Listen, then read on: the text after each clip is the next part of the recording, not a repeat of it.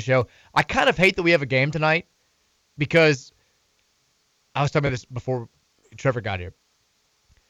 We've had so few shows where we could do 3 hours of just kind of unbridled joy, and that's what this weekend gave us.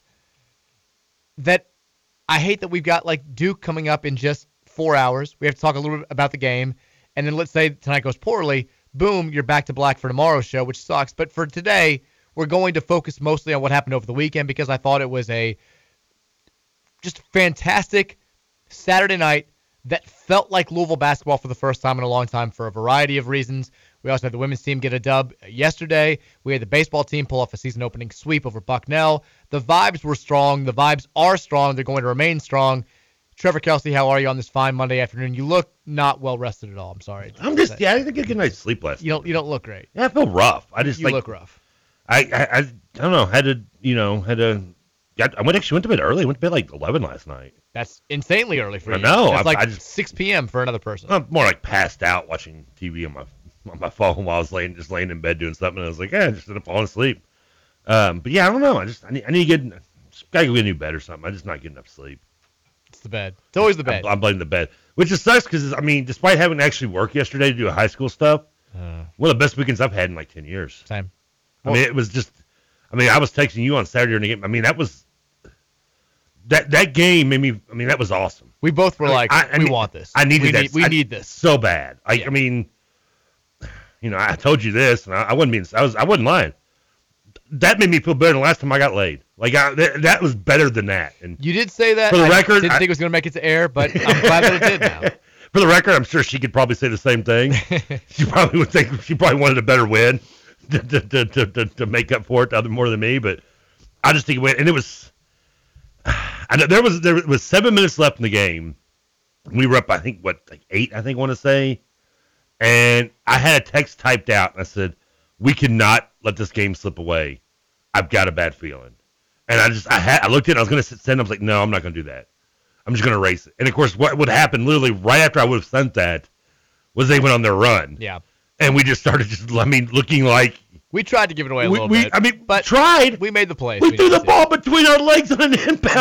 That was the only time. So I was going to say, I've had, on the show, I've admitted, regardless of how close the game is, regardless of if we're actually leading late, with this team, I've just been overwhelmed with the sense of they're never going to get it done. They're never going to win. They're going to find a way to give this up. Saturday was the first time where I felt the opposite. In fact, I'll start off with this. I still am so mad at myself for I peed out on Friday when we were making our picks. You picked us to win. I did. I didn't, and this is a game that I called this like a month ago. When we were playing awful basketball, I was like, circle that day. Clemson, before we even beat Georgia Tech, I was like, they're going to regress. They're not that good. They play a style that I think we kind of fits with the way that we want to play. That game, and then when I found out the 2013 team was going to be honored, I'm like, circle it. We have a very good chance of winning that game. On Wednesday, I was like, you know what? I think I'm going to pick us to win on Friday. Thursday, I was like, I think I'm going to pick us to win. I completely pansied out. You did. Because I thought, I was like, Clemson has to win this game. You're not a real fan. I know, something like that. But I was overwhelmed on Saturday with the reverse feeling than the one I've had all season long. I just thought they're going to get it done. And even after, so the Jalen Withers pass happens. He throws the ball, it was terrible. All you have to do is a normal bounce pass. He rockets it between the legs of, I think, Al Ellis. No, it was Mike James. Was it Mike James? It was Mike James, because I remember just thinking, only us can do this. That's right, because James looked. We're the only ones that would in the entire country that could do this to it. And I'll be honest, I still, even after that happened, was like, we're going to win. I texted you that. You texted me, and you're like, oh, here we go. And I was like, we're fine. The only thing I felt confident about was I picked us to win on a game-winning three-pointer. Oh. And I was like, well, maybe they're just waiting to bring my prediction into fruition. For whatever reason, everything just felt different on Saturday night. And I know that there were plays like that pass out of bounds where you were reminded of the fact that this team is 3-23 and 1-14 and all that stuff. For the record, it'd take us 38 minutes to do a Louisville play, though. Usually we do those plays in the first half. It does. We turned the ball over still too much in the first half. That was the only reason why the game was honestly close. Clemson could not shoot at all. No, they were missing open shots. They were missing open. They were. I know. I told you that was when you have career 31% three-point shooter. I told you this after the first Clemson game. Career 31% three-point shooters who are shooting 44% after 2 months. They're going to come back to the norm. They're going to regress. And all those guys now are starting to remember who they are.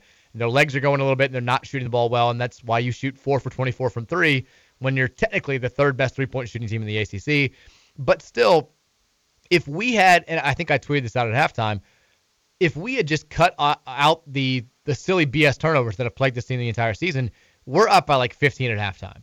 And so I'm thinking at halftime, if we just don't give them 10 to 15 points off of straight, silly, just live ball, throw them, hand them the ball and give them wide open layups in transition, we're going to win this game. And we were better in the second half at cutting out the turnovers. They kind of reared their head a little bit late there.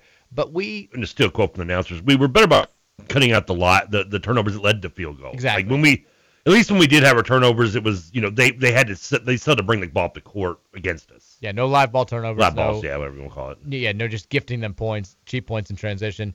It was still did a few, but it felt like Louisville basketball for a solid chunk of the game. There were those moments that reminded you of how this February feels unlike any other that we've ever experienced as fans. But the crowd, the 2013 team being there, the team playing so hard and playing so confidently for the most part against a good opponent, it reminded me of the way that it's supposed to feel when you get to late February. And now we're sitting here staring at the last 2 weeks of the season. Like, that's how those Saturday night games are supposed to be.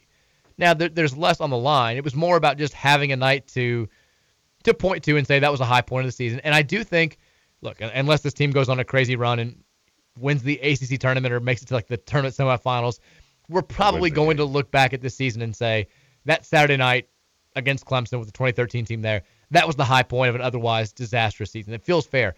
But at least we had that night. It felt for a long time like we were going to go this entire year without having something like that to point to and say it was nice to have the old happy, warm feelings again for a night. We thought for a while it was just going to be the Western Kentucky game. Which I was going to ask you what would have been enough for last blowing not out. Not much to choose from. Blowing out a bad West WKU team. But no, it's Saturday night, and it's the fact that we played well for an entire game for the most part. Like you said, we did not play well down the stretch when Clemson made the run. But to our credit, even though we didn't exactly Clemson threw that zone at us in the last couple of minutes, and we looked like we had no idea how to attack it, but we still had guys step up and make, like Jalen Withers hit a big jumper. Kamari Land stepped up and hit a big jumper. We used a ton of shot clock, I think, because we were sort of figuring out how to attack it more than we were like purposefully using up a ton of clock. But we made plays down the stretch to win the game. Now, we also made plays to let them keep it close, but it doesn't matter. Like we played well enough to win that game against a good, not great Clemson team, and we had all the 2013 stuff going on. We had the intro video was very cool. They spliced together highlights from this season with the 2013 run. That was a short clip. Yeah, I meant like they were doing the traditional intro video, but they just added in clips of 2013, which was cool. And I mean, L played out of his mind, which was awesome. I know we'll talk about the dunk. I know. We'll get there. Ellis, by the way, who's recently been named the ACC Co-Player of the Week, which is along with JJ Traynor. I don't think JJ got the nod, even though he should have. He should have. He deserves it every week. I believe he's I don't know who else was the co-player of the week with him, but he's the co-player of the week. First time that Louisville has had an ACC player of the week since David Johnson back in 2020, December 28th, 2020. It's been a long time. Sad. It's very sad, but L deserves it. He's playing out of his mind right now. It's like 100. That's like 100 opportunities. Well, it's not that many. The season's like 16 weeks long. That's why I guess I'm counting weeks in a year. I guess there's 52 weeks in a year. Yeah. It's been a lot, but that's still it's 30. It's been a long 32 time. 32 if you count 2 years. Yeah. It's been since we had.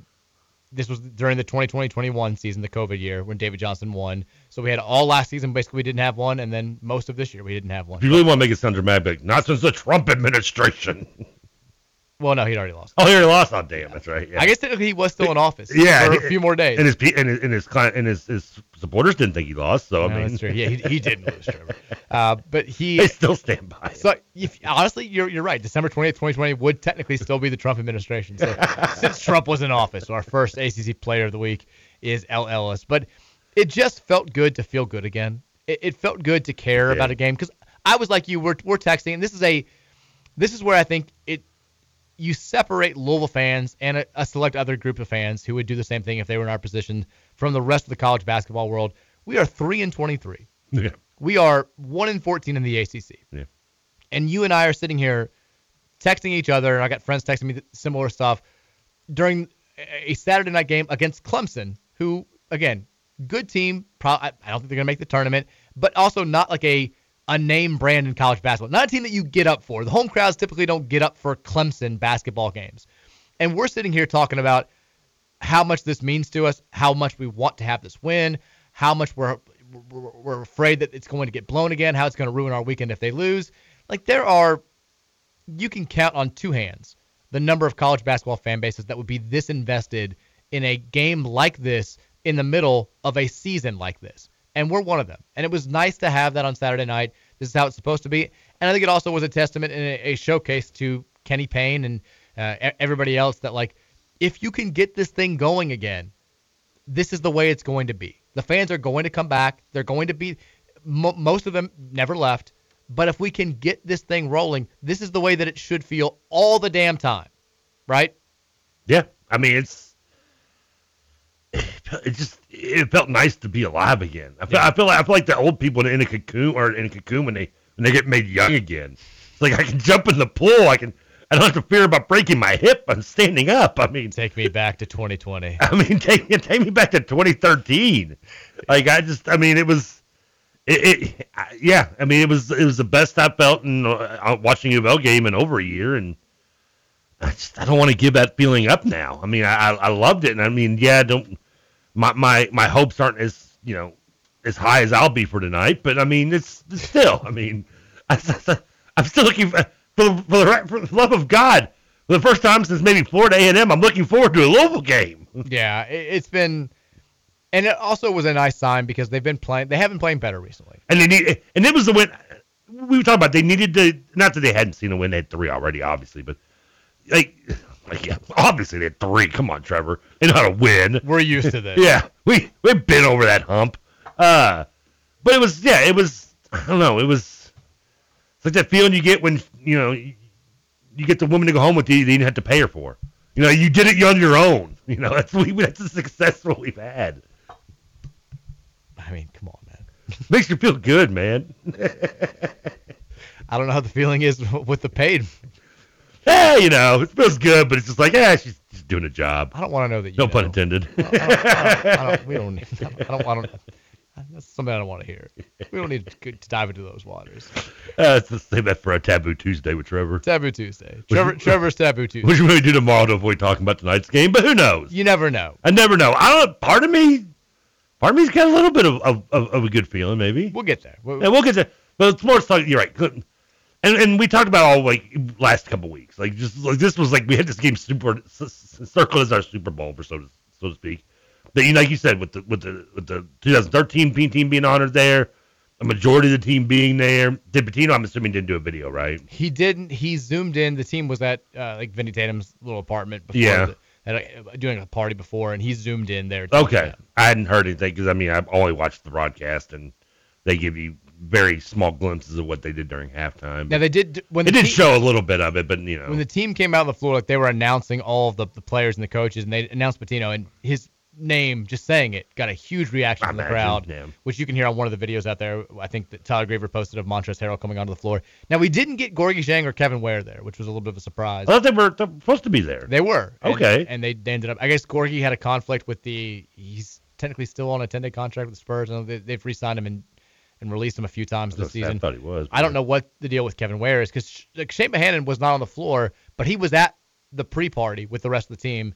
He's in Louisville. Yeah, he's in Louisville. He was with the team before the game. He just didn't, I guess, because he claimed he wasn't allowed to walk over to the KFCM Center and go inside the building. But Kevin Ware did not make it in town. He's living in Georgia still.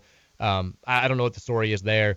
This is the second time now where he has said that he's going to come to an event at Louisville. He said last year he was going to be at the Russ Smith jersey retirement game and then just not made it here. So I don't know if he just doesn't bad memories and doesn't want to have any of those invoked, but he was not there. But besides that, you had the rest of the team in the building. Peyton Siva gave a great speech at halftime. I thought it was really cool hearing from him.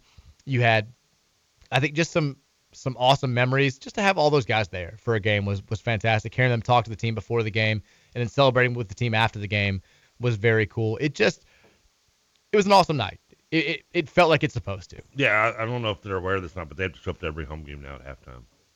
We are 1-0 with this new banner. I'm just saying. The coaches poll number 1 banner has led us to an undefeated record so far. And I guess the student section at least took our request to troll the NCAA in some way in the game by unraveling the banner in the student section. Yeah, if you didn't see the student section at I guess halftime, unfurled this gigantic banner that did have 2013 NCAA champions on it. Now Louisville didn't have anything to do with that, right? Surely not. No, they knew nothing about that. The student section's like, you want to sanction us? Sanction us. Sanction us with your army. The student section's like, wait, what's that? You ain't got no army? Maybe you should shut the bleep up. I feel like Josh Hurd's like Rock, like your boy and Rudy. He's like, I don't know about that key. Where's the key to nothing about it. The closet with the banner in it. I don't know nothing about it. I like that they do it. I knew that our guy Ethan Sprouse, who we have on the show, who used to be in charge of the student section, he clearly knew that it was going to happen because he had a video where he's like, "It's happening, like from the general seating area." Yeah. So clearly there was some plans. I'm assuming U of L did not know about it, and if they did, maybe there was some sort of like, just don't let Josh know, which is fine. But that was very cool. Hey, denial is the best friend of anybody in charge. And let me say this about the banner. It looks way better than I thought it was going to, because when you're looking at it from like inside the arena. Are you talking about the one we hung or the new one? Okay. The 2013 coaches poll banner. Like my hope was kind of, they did it the right way, where it's like 2013 is very big and the little print below it is very small. So so when you look up there, you see 80, 86, and 2013 next to each other. And your initial inclination is like, oh, those are the years where they won the national title. And that's, I think, what they were going for. They pulled it off well. I had my doubts. I thought it was going to kind of stand out and be more of sort of an eyesore, where you'd look up and you'd be like, why does that one look so much different than the other ones? And it does look different. But the most glaring thing, if you first caught your eyes and you're like, stare at this for a split second, then look back at me and tell me what you saw, the first thing you would say is the years, 80, 86, 2013, which is, I think, what the intention should have been there. And it clearly was. Even though the TV did show like a close up of it and like stayed on it for a second, I'm like, I know. If I'm watching this game from somewhere like in like Kansas, I'm gonna be probably laughing my butt off at that. Sure. But the announcers also didn't acknowledge. Kansas has no reason to talk. Well, I know. I was just picking a random Midwestern state, Illinois or something. I don't know, Idaho. Like, Mom, where's my potatoes? And look at Louisville suck.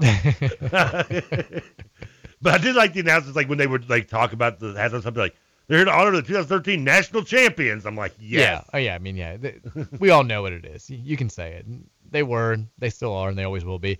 And it was cool to have that ceremony. I also thought, the official posters that they handed out were the same ones. They had the same graphic on it that the U of L social channels have been sharing all week long. Get my hands on one of those. With Pitino was like very prominently featured in it, which I thought was, I was like, do they feature Pitino? Do they have Shane Bohannon in there? And they did. They did the right thing.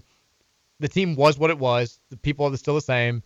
Doesn't matter what's happened in the 10 years since, and it was great to see them honored appropriately. I wish Pitino's tattoo would have made the poster. Just him like topless, like staring back at it. That picture that we all know was always shared by everybody. Yeah, that's the one that should have been on there too. Yeah, that would have been nice, but maybe that can get its own poster. But it was nice seeing his message to the team. He basically he got a little teary-eyed when he was zooming in with the team before the game saying how much he loved them and saying, the next drink's on me and all classic Pitino-isms. But he was in the middle. You knew that he wasn't going to be here because Iona played Friday, Sunday is how the MAC conference games go. Yeah. And so he was, you're not going to take the day in between games and go to Louisville for a few hours. I guess he could have technically, but I'm sure he's got a private jet he can probably take. He could have, but he's in the middle. They're tied for the league lead. They have 1 week left in the regular season. They're trying to win a conference title. I'm sure they want his full focus to be on them, and I'm sure that's where his full focus is. But it was nice that he at least talked to the team. But I was a little bit disappointed that he didn't have a video or something like that. Not unexpected, but still slightly disappointed. Yeah, I would just maybe maybe they just felt like it didn't go the right way when they played the video at the Russ game. Maybe. I don't think. Yeah. Let's see. They're thinking we played this video. There was some turmoil amongst the fans and the coaching staff. And this time last year, we played his video at the Russ game, and it led to our coaches basically leaving. He's like, you guys want him so bad, fine. I'm maybe we shouldn't do this, but people are still pissed off at Kenny Payne right now. Maybe. Might not be the best idea. But the game At least itself. Kenny won. We lost the Notre Dame game. We did, and that was pretty much it. We lost to Virginia. We actually had that was a Saturday, Monday too. We lost to Virginia 2 days later, and then Mac was gone by Tuesday. That was it. Yeah. Because it wasn't just the Patino video and all that stuff. That was the game where afterwards Malik Williams got asked, is the message from the coaching staff still getting through to the players? I was in St. Louis for the Final Four. The Royal Rumble that week. Yeah, and Malik's response was no comment. And that's when Yeah, I know. that was basically when Mac was like, okay, cool, I'm done. This sucks. I'm out of here. The game itself, though, LL's was spectacular. Yep. 28 points, On 5 fire. rebounds, 9 of 15 from the field, 3 of 6 from 3. JJ Traynor, while not having as robust a stat line, was even more spectacular in big moments. Every time it seemed like we needed somebody to make a big play, he was the guy getting a putback. He was the guy with the monster dunk. He was the guy with the key block in the final minutes. He was, we've talked about him being like a role player. He has stepped up and become one of the best players on this team without question. Like, he is one of the most consistently reliable guys maybe the most reliable guy. He's still a role player. He's a good role player, but he's not a guy that. There's an occasion possession where you may give him the ball and he can make a move, and that's not it. He's not a guy that's going to get offensive production with the ball. Besides Ellis is. Well, no one really. Right. That's what this one thing this team is really lacking, and Ellis still isn't the greatest at it, but he's going to get his offense from the offense. If that makes any sense, I don't know. A lot of putbacks. A lot of putbacks, catching wide open three off the penetration, things like that. And that's great, and he takes advantage of it. Obviously, we talked about how he's just far and away leading his team in dunks. He's far and away leading his team in moments to get the crowd going. He's had them all this year, and they're few and far between, but he's had them all, including he stuffed on that poor kid's head, during the game for the N1, or even the putback, which made me think of playing old school 21 in the backyard when you do the tip in and take your boy back down to 0. That's what he looked like, and he got the N1 off of it. Yeah. So, and I texted you, and then, yes, I was hard on JJ to begin the year. I know. You hated him. I didn't You hate him. hated I JJ did not. Traynor. You're full of crap. You said the words, I hate JJ Traynor. I never said You were those like, words. he doesn't belong on Doss High School's JV team. That was exactly what you said. We can find the clip. I have never given a shout out to Doss High School, ever. Never once. Yes, I may have asked for a paternity test, but that's just not the point. Not for me, but for Jason. There's no, and that's not because I don't believe it. Because he showed more energy in 2 possessions than Jason showed in 2 years at Louisville. But he plays with a lot of energy. then again, he probably doesn't have Daddy's off the court habits a little bit. But anyway, I was hard on him at the beginning of the year, but I shouldn't have maybe been. But I expected this. This is what I expected to see out of JJ Traynor this year. And maybe I shouldn't have expected it so soon because even Kenny brought it up. This kid didn't even play at all last year almost. Yeah. He was just thrown in the doghouse, almost just thrown away like trash. And I don't know why the coaching staff had such an anger with him, because this is not somebody. He clearly has a motor. He clearly he's not the most outspoken kid. Plays hard as hell. When you hear him talk, in press conferences, you would not believe he has this much energy on the court. He's very soft-spoken and when he does the press conferences afterwards, kind of quiet a little bit. But that's fine, because you can save all that energy for the court, and that's what he does. And I told you this on Saturday, and I stand by it now. If you don't like JJ Traynor, we can't be friends. Yeah, he's just don't even. Very easy to root for. Just defriend me on Facebook, unfollow me on Twitter. No, actually, don't do that. I want more followers. But just mute me then, because if you don't like JJ Traynor, then we're not going to talk. He has the type of motor that you've wanted to see in this team from everybody all season long. There's not a team in NCAA right now that would not take JJ Traynor. They should. He's good at what he does. He plays insanely hard. He doesn't try to do more than I think he's capable of. He was tremendous. You could tell. He talked this week, I think at the press conference, it was him and Mike James, who were asked about the 2013 national title, their memories. And these are kids who were 8, 9 years old when Louisville won it all. And James, you could tell, was kind of like, I remembered watching. He's like, I was a big Trey Burke fan. I was a big Russ Smith fan. I remember watching that game. Florida or something. And then Traynor, you could tell, obviously he has the local ties. His dad playing here, him being from Bardstown, which is pretty a lot of Louisville fans in that area. And he's telling the story about, I remember my mom and everybody in our neighborhood running up and down the streets, and his mom he's like, I did. It's not a made up story. I ran up and down the streets when we won. And you could tell this meant something to him. The 2013 team being there, being honored, meant more to him than it probably meant to the other guys on this team, just because of the personal relationship he's had with U of L over the years. And he played like it. He played like this is kind of our Super Bowl. I want to show out in front of these guys. I want to try to follow in their footsteps a little bit. It was just a really, really terrific performance by him. And it was not even the stuff that showed up in the stat sheet. He was always in the right place defensively, which has been kind of an issue for him throughout his career, including this year. He had the Hakeem Warwick block in the corner. Had the big block that basically, which I felt Brad Brownell was like, you could tell he didn't draw up. That kid had played 4 minutes the whole game. And like right when he goes up for the shot, I can't remember who it was. One of their guards was like threw his arms up like before his shot even got blocked. He's like, this is not what the play was. But Traynor made sure that he didn't have a chance to be a hero there. And that was kind of the moment where I think we exhaled a little bit because we had played so tight to that moment. We needed somebody to step up and make a huge play to swing the momentum back in our favor. And that block was, you're like, okay, we can do this. We're not going to completely fall apart. If that kid makes that 3 and it gets down to a 2-point game, I think then the doubt not only creeps in, it takes over, and you wonder what's going to happen. But he was tremendous. He was so good. Ellis was really good. Kamari Lands had some moments where he played very well. Mike James had some moments where he played very well. Everyone just played with the it does. Billy Hatfield showed a little bit of spark off the bench, actually showed some enthusiasm. The putback dunk was huge. Yeah, I mean, and there was one play, and this is something I want to point out because it's just something that had bothered me. They came down the court, and he had position, and I don't remember. I want to say it was James didn't give him the ball. And earlier in the year, that would have been a play where Huntley Hatfield would have pouted, yeah, throws and taken 3 plays off for sure. And I think it was 2 plays later is when he did the putback dunk. And I'm like, thank you. He wasn't. He looked frustrated he didn't get the ball, but he said he kind of went through the motions and didn't do what we'd seen earlier in the year. That's progress. If this team, small but progress. And I know what's done is done. There's no point in talking about it like this, but this is sports radio. It's what we do. If this team had just played with that desire the entire season, I don't know what the record would have been. I know it would have been better. But the fans would have been so much more appreciative and so much more supportive.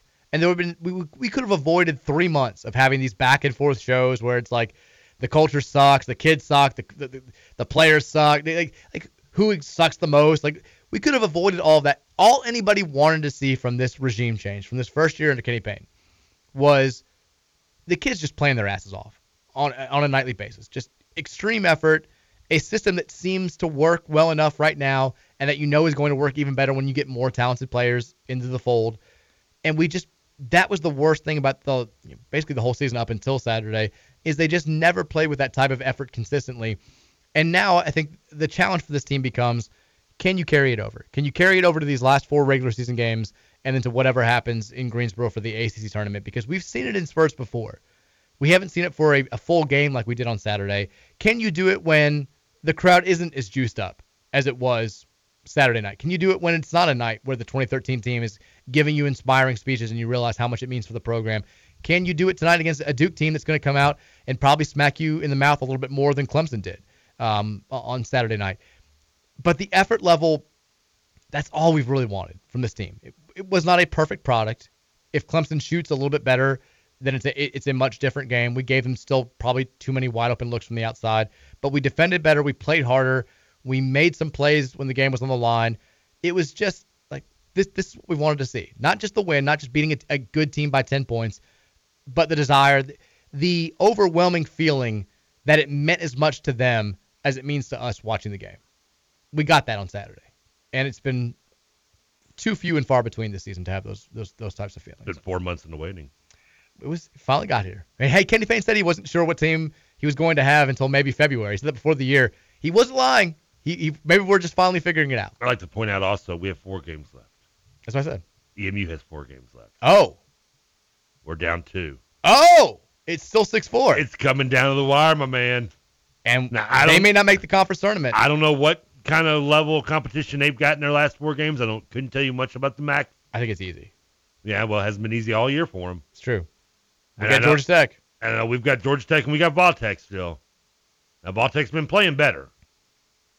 But EMU. But the fact that we play at least Vautech at home makes me feel decent. Now, tomorrow they have Western Michigan at home, who is 3-15 in Ken Palm and who has lost 10 of their last 11 games. Yeah, but have they played them yet? No. And what's their record?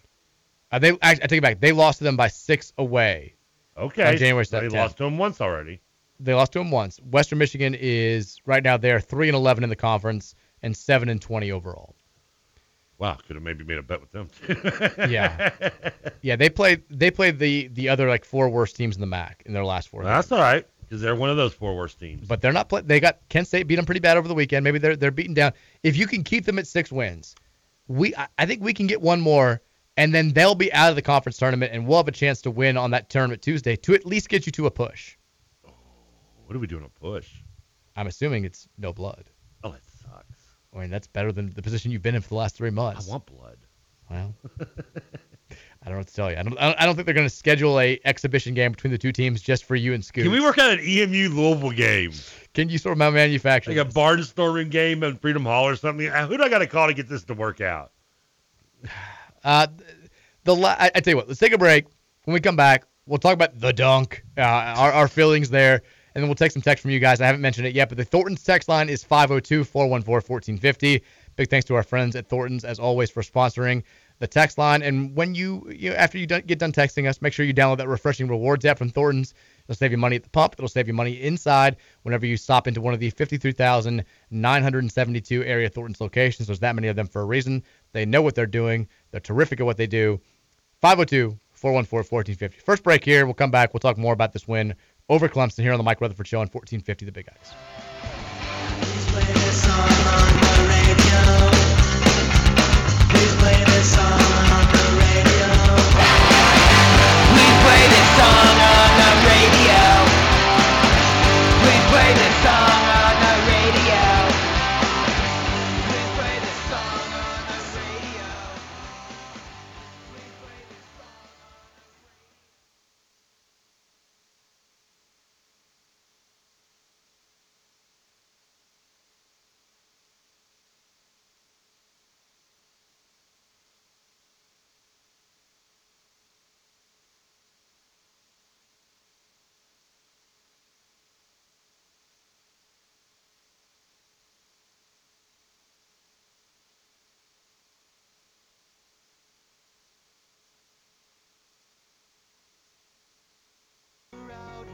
It was a Friday night, I woke alone to get the feeling right. We started making out, and she took off my pants, but then I turned on the TV, and that's about the time she walked away from me.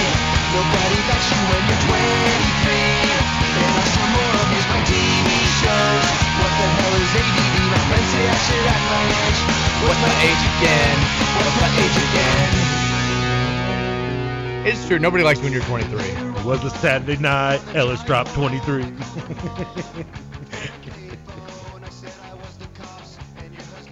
It's a tough age. 23 is weird. Unless you like. That's not that. No, 23 is still a great age because you can still. I don't know. You are in that between where like you're supposed to know better, but Exactly. But you should still be able to make mistakes. Like the 20s is where you're allowed to like screw up your credit and do all this stuff. And You can try different things. You can try. Yeah, you can take chances. I do remember being 23. Like the only thing that I liked about law school was being able to tell people that I was in law. It's such a simple answer. Like, what are you doing?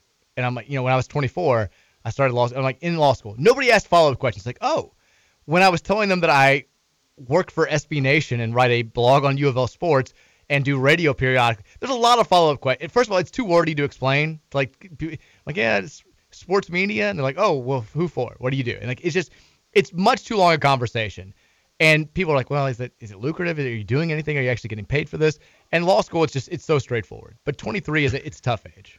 I think when the first radio gig I had, we were Cumulus, we were an ESPN affiliate, and like somebody asked like, where do you work? And I was like, I work with one of sports, the ticket, it's an ESPN station. Like, you work for ESPN? Exactly. Like, how's Chris Berman? I'm like, how the bleep should I know? I would always say, whenever I said SB Nation, like 50% of the time somebody would say, oh, ESPN Nation. And after a while, I would just be like, yes. Like ESPN's umbrella is so large, I can get away. I'm like, sure. If that makes you stop asking me questions, yes, I work for ESPN. Scott Van Pelt and I are boys. Yeah.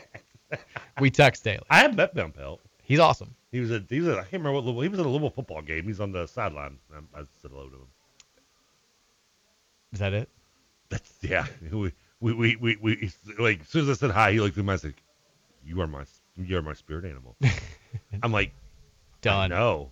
And next thing you know, what happened was we both went up to the same girl, and then I got dumped, and Stamper Steve took my place. No, that's what happens. That's all. I was supposed to be Louisville Trevor. So it goes. All right, at the end of Saturday night's game, Louisville's about to wrap up what seems to be 81-73 win over Clemson.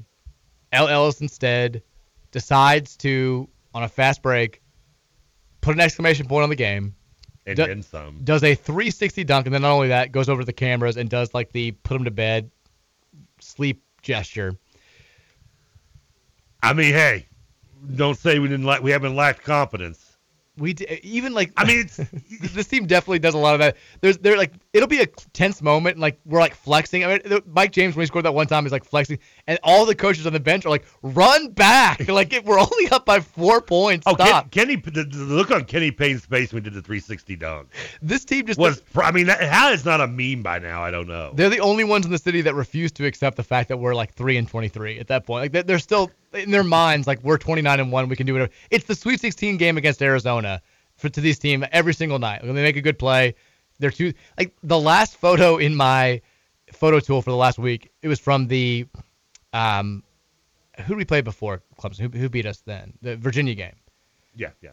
So anytime I would write a story, you have to pick a picture, and the photo to it automatically goes to like Louisville Cardinals. And the very first result is L. Ellis doing the he's too short thing after he made a shot against Kie Clark. I don't remember that. You know, a lot of times big guys will do it when they post up somebody who's a couple inches smaller than them. They'll run to the floor. They'll like put their hand down like he's too short. I don't know all the hand signals yet. I just learned the hand on top, the patting of the head means you got dunked on. Yeah, that's an old one. Yeah, not that old. It's more new than the he's too small. Okay, it must. Yeah.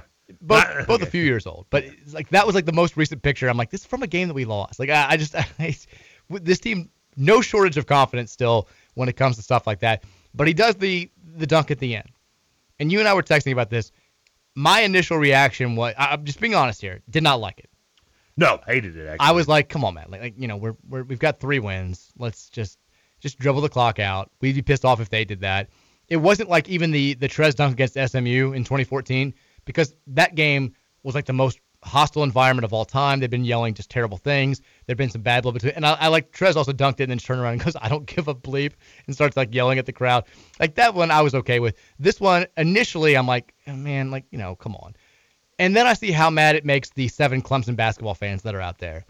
And then I began to like it. There's 7? 7. I don't care why the reaction from Clemson fans. My hate-love relationship with it is, I hated it because it wasn't necessary. I mean, we really have no reason to do anything like that. The dunk one thing, then the nap thing another. The gesture, I yeah, and even the dunk, I'm kind of like, I'm just dribble the ball out. But the like part, the only thing I liked about it was that this team does have still confidence. It does have some fight, and we've talked about that all year long about a team that's 3-23. A 3-23 team, even coming off a win, should have just kind of thrown that ball up in the air and been like, okay. Let's get going. We're not doing anything. Yeah, we got to win. Whoop-de-doo. It's our 4th win. This team doesn't. Like you just said, this team does. This could have been our 29th win in their eyes, and that's at least like that kind of fight left in them. That's the kind of fight that makes me think I may not have to pay Scoots $500. Maybe, yeah. Maybe, yeah. I mean, because when I saw how mad it made some people, that's when I reversed course, and I was like, okay.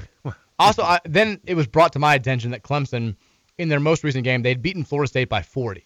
Yeah. And the last play of the game, by the way, is a walk-on, stealing the ball, and then dunking with 2 seconds left to make it a 4-point game. So please, shut the hell up forever. Because at least it was a walk-on. If we were on the other side of this thing, if it had been Clemson, 360 dunking and then rocking us to bed in front of the camera, yeah, for a second there I'd be like, yeah, that sucks. But then I would have let it go because you don't want to get dunked on in the closing seconds of a loss to a bad team. Then don't be down by 8 against us with a minute left. Like it's on you at some point. And I think that you take that anger. It's misplaced anger. Be mad at your own team for making that happen. Clemson fans were trying to get mad at us. The Clemson players were trying to get mad at us. Apparently they were yelling. Hunter Tyson, I guess, yelled at Mike James. He's like, you have 3 bleeping wins. And then Mike James held up 4 fingers, which I loved. That's a cool story from after the game. So after that, I was like, and then I had to put the tweet out there. I had to make fun of them where I'm like, it wasn't 360 dunking. It's meeting at the rim. We do it at the end of every game, win or lose. It's a tradition.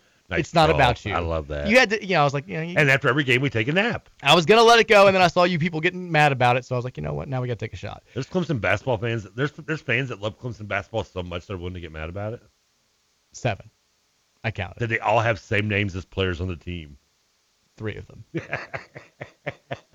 PJ Hall's parents, and then like. I can 4 see of the PJ dudes. Hall's parents doing that. Yeah. Also, One was the coach's burner account.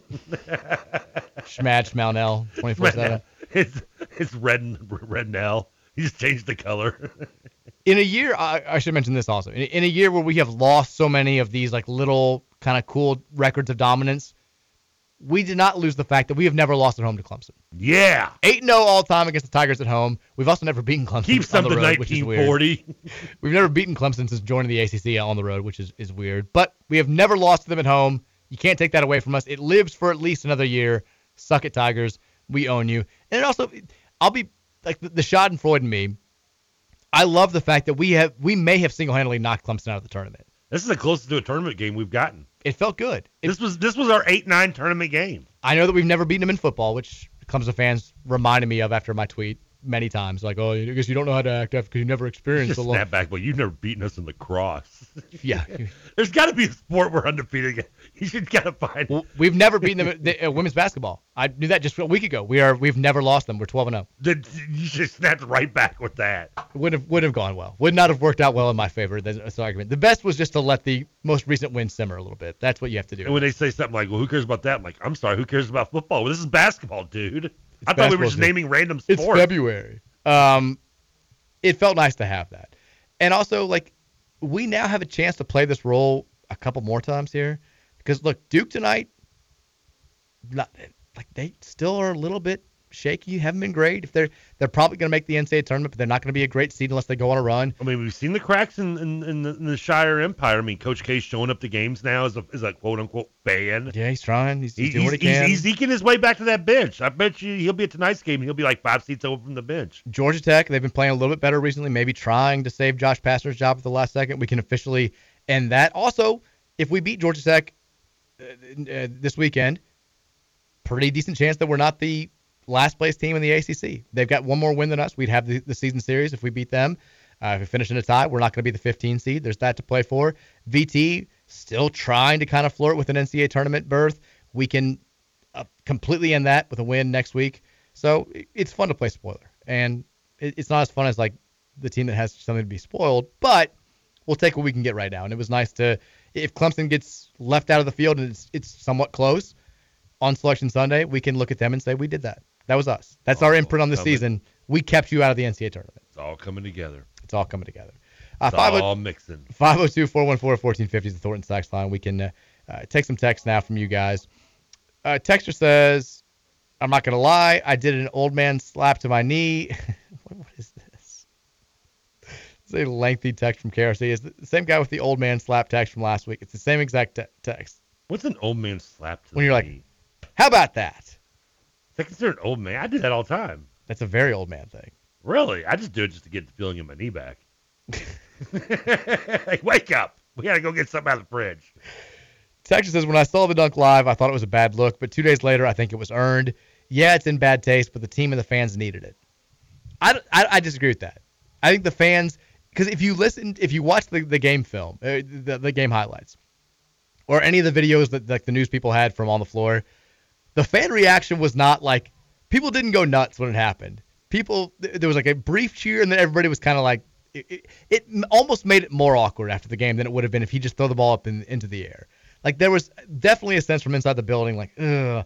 And you could see that it pissed off Kenny Payne, and the Clemson players started, like, yelling at Ellis. And also, it prolonged the game because he dunked with 1.2 seconds left. So then Clemson had to go and inbounds the ball while the coaches are already handshaking. Like that, if he just throws it up in the air, the horn sounds, people kind of, the cheers louder. I think it almost made the end a little bit more awkward. I don't know if Payne was pissed, but the look he had was just more like young people. He was, I can tell you for a fact he was pissed. How can you tell? Because he still just sounds, from what I was told. He sounds half happy when he's mad. Yeah, from what I was told after the game, he was not happy about it. I'm not surprised. Also telling that they did not use the highlight in any of their post-game highlight videos. I was like, yeah, I think Kenny probably was like, just don't do that. I'm surprised Kenny didn't, because early in the game, one of the things that really changed, I want to say, is when there was 3 straight plays where the referees made the wrong call on charge blocks. They called a block on Ellis, which he was there for like 5 minutes before the guy got there. A horrible call.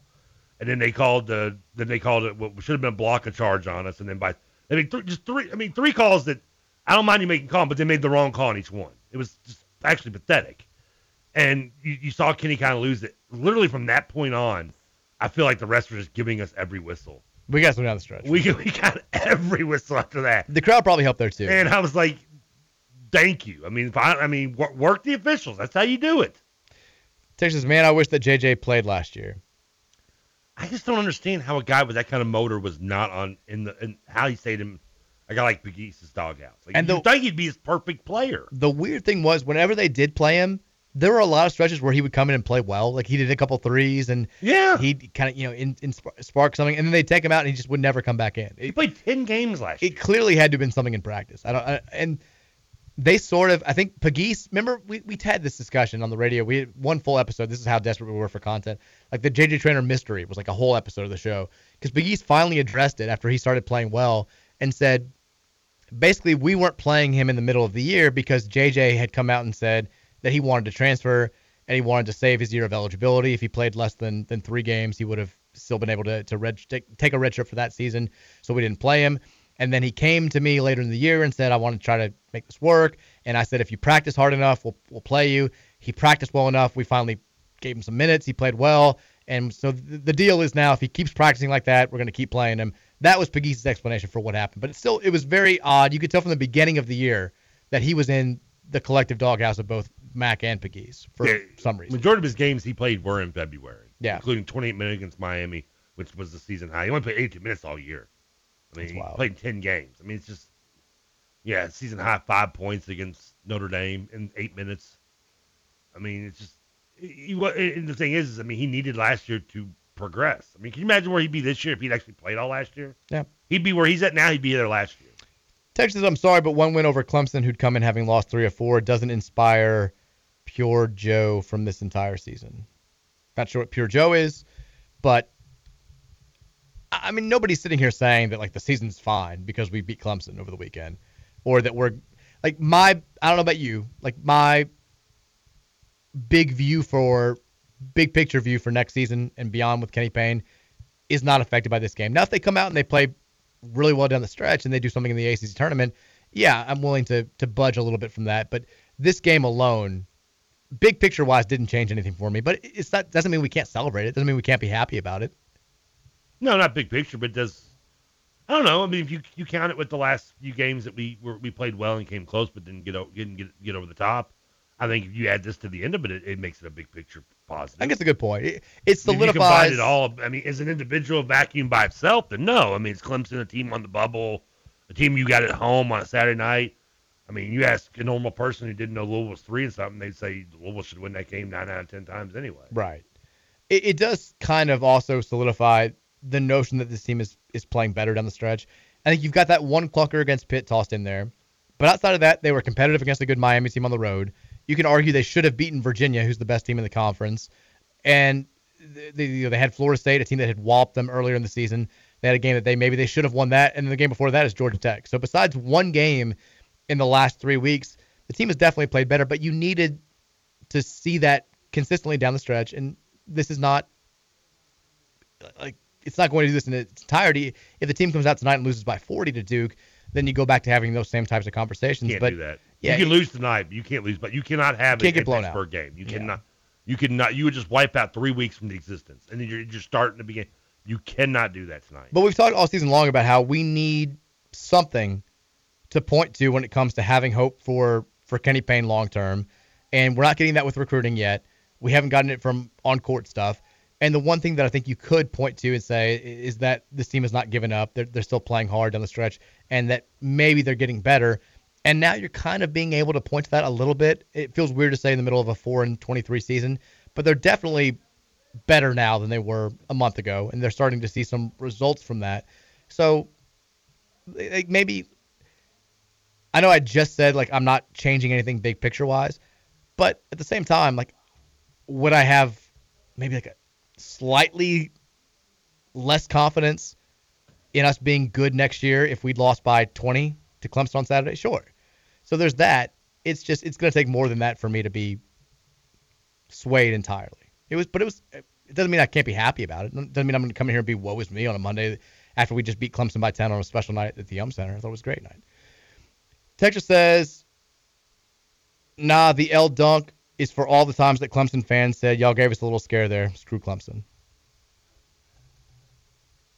I don't think it matters who the opponent was when he did that. That was months of frustration being released by Ellis. Yeah. Who, I mean, like when you saw the put, I want to say it was the JJ Trainer and one put back on the tip. I mean, he was slamming his chest, going nuts after that play. Yeah. And again, you see it outside and you go, okay, your three is. It's like watching a guy celebrate, getting a sack when his team's down 42-0 or something, or Duke player giving an L's down when off of a sack when you're down 63-0 or something. I get that, but this wasn't just in a vacuum of one game. This is an entire season just being kind of built up. And as I pointed out, just the positive of the dunk, if you want to show a positive side to it, is that this team is still showing so much fight when they really have no reason to. Yeah. This team could have easily should have just gone and laid down in the coffin a month ago, and they're not. And that's at least something positive. For sure. Texas says, why did you record an emergency pod on Saturday night? I'm sorry. Didn't happen. And I was ready to come over. Yeah, didn't happen. Danny's feeling under the weather. We're finally getting out from underneath the sick house. The kids are finally feeling a little bit better, finally turning a corner. Mary's feeling a little bit better. My voice is still a little bit dinged up, but we were tired. We're tired. Doesn't mean we didn't celebrate, but we were tired. Last text here before we call this a hour. Text was the poor school kids in Arizona having to hear how horny Trevor is deserve an A. I hope they're not listening to the show. The school kids in Arizona. It's like, this is the guy that you wanted to come talk to us? He's an inspiration. He's talking about buying sex openly on the air at 3:15. They're in Arizona. They're close to Nevada. Yeah, that's true. Let's take a break. When we come back, 4 o'clock hour. I've got a football note that I want to get to at some point, but we want to hear from you guys more. We only got to a few texts there. So was Brum at the game? Jeff? Yeah. I don't know. I know it could have been a perfect game. Maybe he didn't want to take away from the 13 team. I know he's at baseball. That's what I was thinking, yeah. He may have been out recruiting. Recruiting weekends. Who knows? Speaking of baseball, can we get the broom out? Broom out. Swept those Bisons. Suck it, Benell. Learn how to spell your name right. Yeah. We'll take a break. When we come back, 4 o'clock hour is up next. Keep it locked right here on 1450 and 96.1. It's the Mike Rutherford Show on the Big X.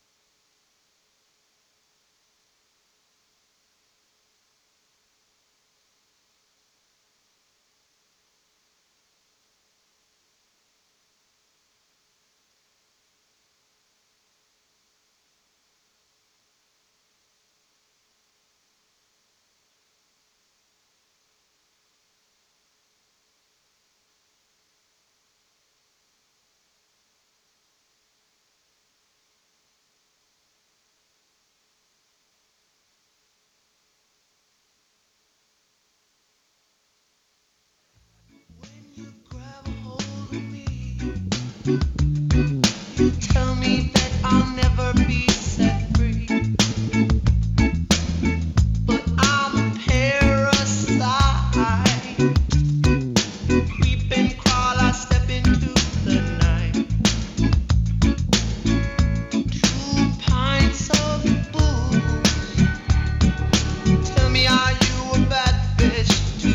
Are you a bad fish too? But ain't got no money to spend. Welcome in hour number 2 here, Monday edition of the Rutherford Show. 1450, 96.1 the Big X. Weather's wild out here. It's 75 degrees one day. It's 28 the next. Can wreak havoc. Wreak havoc? Wreak havoc? Wreak havoc? This little basketball team's like the weather here. It is a little bit. You don't know what you're going to get. One day you're going to get a Pittsburgh snow day. Next day you're going to get a 72 sunny and win over Clemson. It can wreak havoc. I'm going with wreak havoc on your HVAC system. If that happens to you, AirServe can help you out. Call them today. If you want a $49 tune-up, just have them come out, check out what's going on, make sure that everything is operating correctly. Give them a call at 502-785-8600. And for a limited time, you can get up to 60 months no-interest financing on a qualifying Ruud system. Again, call AirServe at 502-785-8600 or visit them online at airserve.com/Louisville. AIRESERV.com/Louisville. I'm voting Wreck, by the way. I think both. Reeks makes me think of the dude from Game of Thrones. Well, yeah. No one wants to be associated. You're Reek now. No one wants to be associated with the penisless Well, guy. you got to get it fixed. That's why you call AirServe. He did become a hero in the end, though. You knew that was coming, and he still – I felt like his journey still had like 75 too many just pee moments where it was like, come on, man. Like when he jumps off the boat, he's like, when is he ever going to grow? I'm like, he just like flops over the side. I'm like, okay, we've put poor Reek through enough here. Can he at least couldn't he have at least got like punched off the side or something? I think that's the same expression Kenny made at Ellis when he did the dunk was his sister when he jumped off the boat. You look at her face when he jumps off. The actress is great. I get that the hero's journey is a long one, but this one just feels like there's just way too many deaths. He's got to be ready to die at this point. I just like when he comes up to his own, he beats up the other guy, and the guy kicks him in the groin. He's like, "I've got nothing there." Yeah. That's when the writing was just going full on like bad '90s sitcom. It's like, okay, yeah, we get it. That's awesome. I was like, I saw that happen in King of the Hill. Get this over with. Welcome back into the show. We've been talking a lot about Saturday night's win over Clemson. It was a all-around fantastic weekend for Cardinal Athletics. The U of L women's basketball team comes back from a deficit for most of the first part of the second half to dominate the fourth quarter against Boston College. They pull out a much-needed victory. The U of L baseball team starts their season off with a 3-game sweep of Bucknell. The Cards up to number 4 in the Baseball America Top 25 poll. We only mentioned that one because it's the one that has them the highest ranked, so it's the best one. Number 4 team in the country. We love Baseball America. And then, of course, the men's basketball team taking care of Clemson Saturday night on a night when the 2013 national title team was being honored. We needed a weekend like this. I feel like maybe Ellis's dunk was like not just a bragging point at the end, but like a metaphor for the season. How so? Please expand. Because he just made it. It was a 360 dunk, i.e., this team is making a 360 turn. Well, 360 would go right back to where you were. We want them to do Quit ruining my metaphors. We want them to do a 180. We want them to be different. That's what he went to 360. He said, here's where we were, and we're putting that season to sleep. Okay. I like that better. That works. 502-414-1450 is the Thornton's text line. Hit us up if you've got thoughts about anything that happened this weekend. A quick football note to get to before we continue on. What new stud did Braun bring in? No, see, now you hyped it up to something that it's not going to be. Don't guess what it is.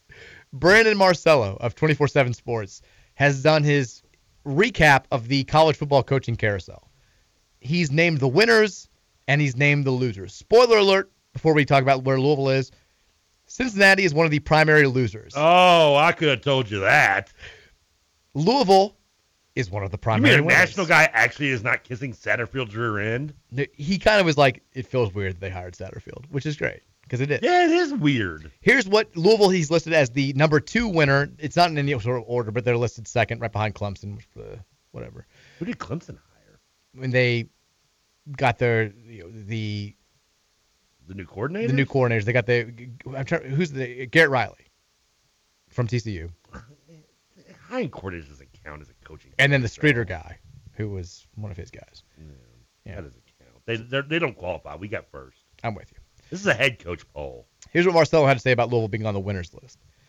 Louisville fans did not have to pack Scott Satterfield's bags after all. Fans have been smothering Satterfield for his lack of big wins over the last 2 seasons and were openly wondering late in 2021 whether or not he should be fired. 1 year later, they got their wish, and it didn't cost the school a dime. Satterfield instead left for Cincinnati, and Louisville hired their favorite son, former Louisville quarterback Jeff Brom. Ask even the most cynical Cardinal fan, and they'll tell you that this is an upgrade, and at a darn good discount. Brom isn't just a Louisville man, he's an incredibly successful coach. Brom led Purdue to a Big Ten championship appearance last season and also pushed the Boilermakers into 4 bowl games in 6 seasons, including the Citrus Bowl. Louisville fans have watched him up close and certainly wished loudly that he would step in as the head coach when he led Western Kentucky to a pair of Conference USA titles and had 22 combined wins in his final 2 seasons, leading the Hilltoppers in 2015 and 2016. No team in this hiring cycle received a better deal and a bigger upgrade and also expertly play fan service than Louisville. Get ready for some points, Cardinals. Ooh. And some wins.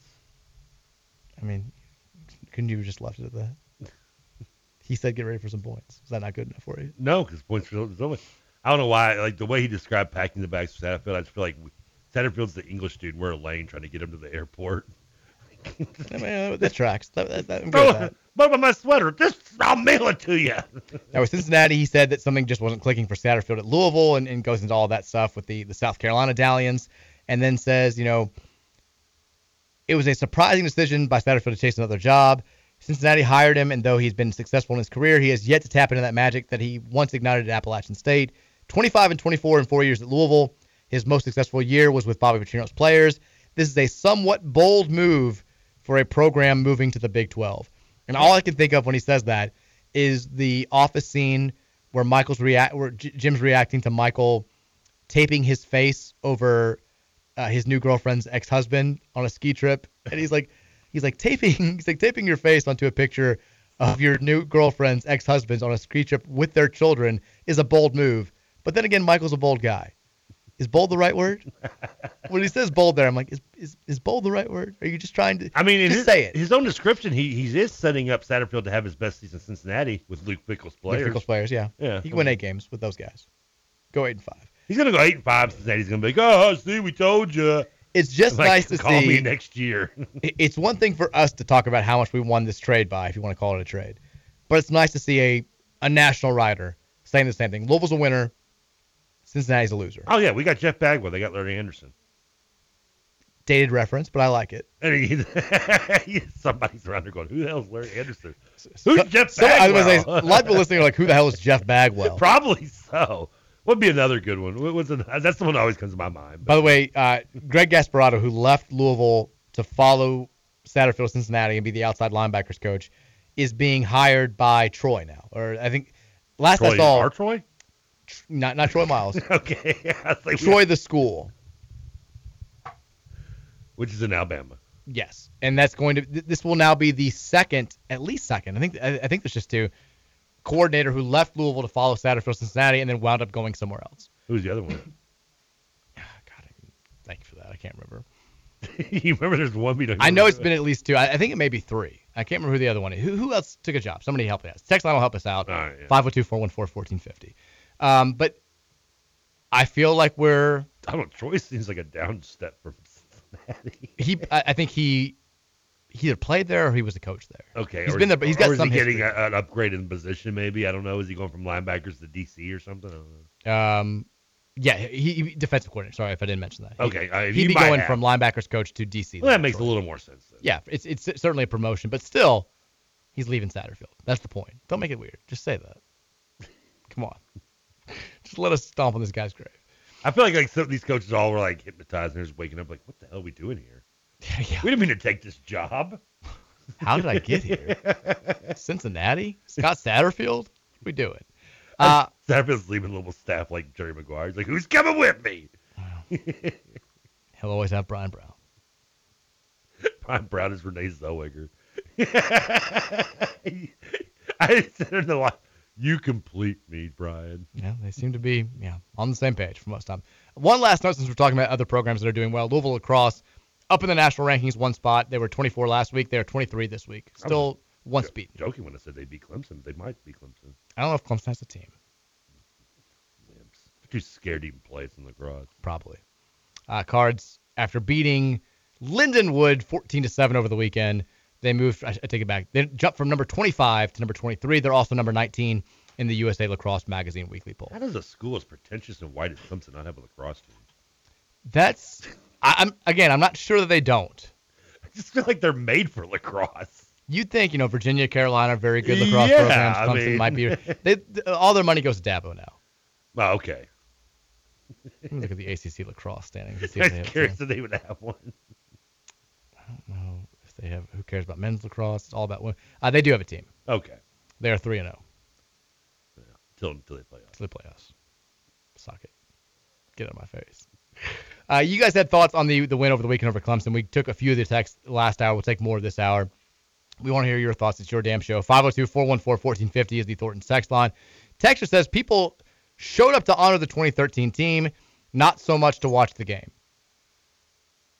I mean, I think you can say that it's true that the crowd wouldn't have been what it was if it were just a game against Clemson. Certainly the atmosphere was juiced up because it was the 2013 team.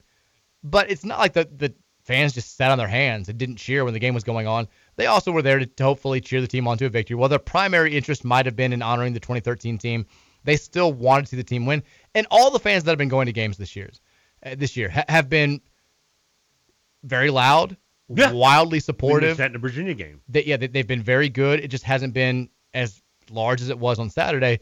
And do I think it'll be back to kind of normal Tuesday night against Virginia Tech? Probably. It'll probably be down. But still, it's not like that they didn't care about trying to will the team to victory. It was a great crowd. The game was listed as a sellout, right? I don't think so. So what was the announced attendance? I don't know. I mean, 16, 18,000? I'd probably guess about 14 something. Okay, so if they're announcing it at 4, let's say for Blues and Giggles, they announced it at 15.5. Well, on regular games, they're announcing attendance is around 10 or 11. It's been 10 or 11, yeah. So I hate to tell you something. 15,157 I was almost right about that.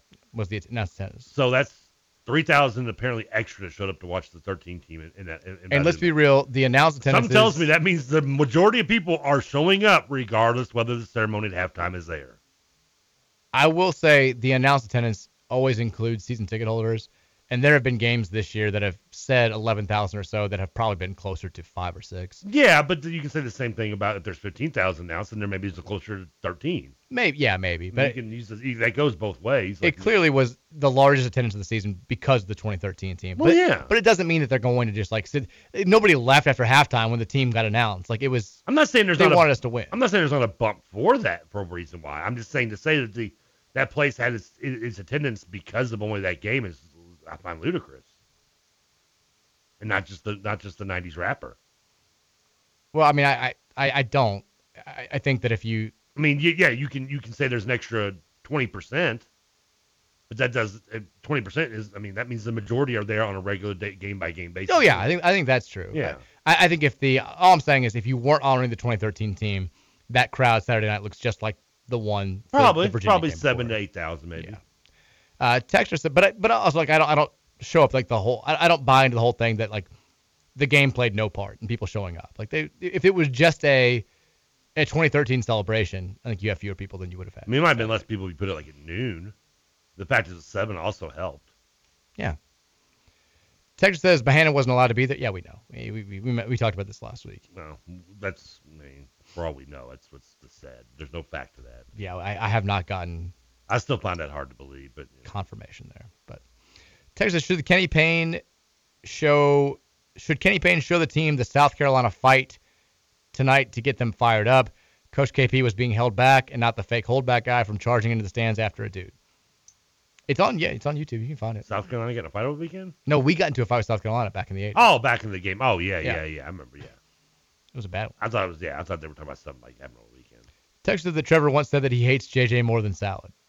I've never said that before making up lies. Lies, I tell you.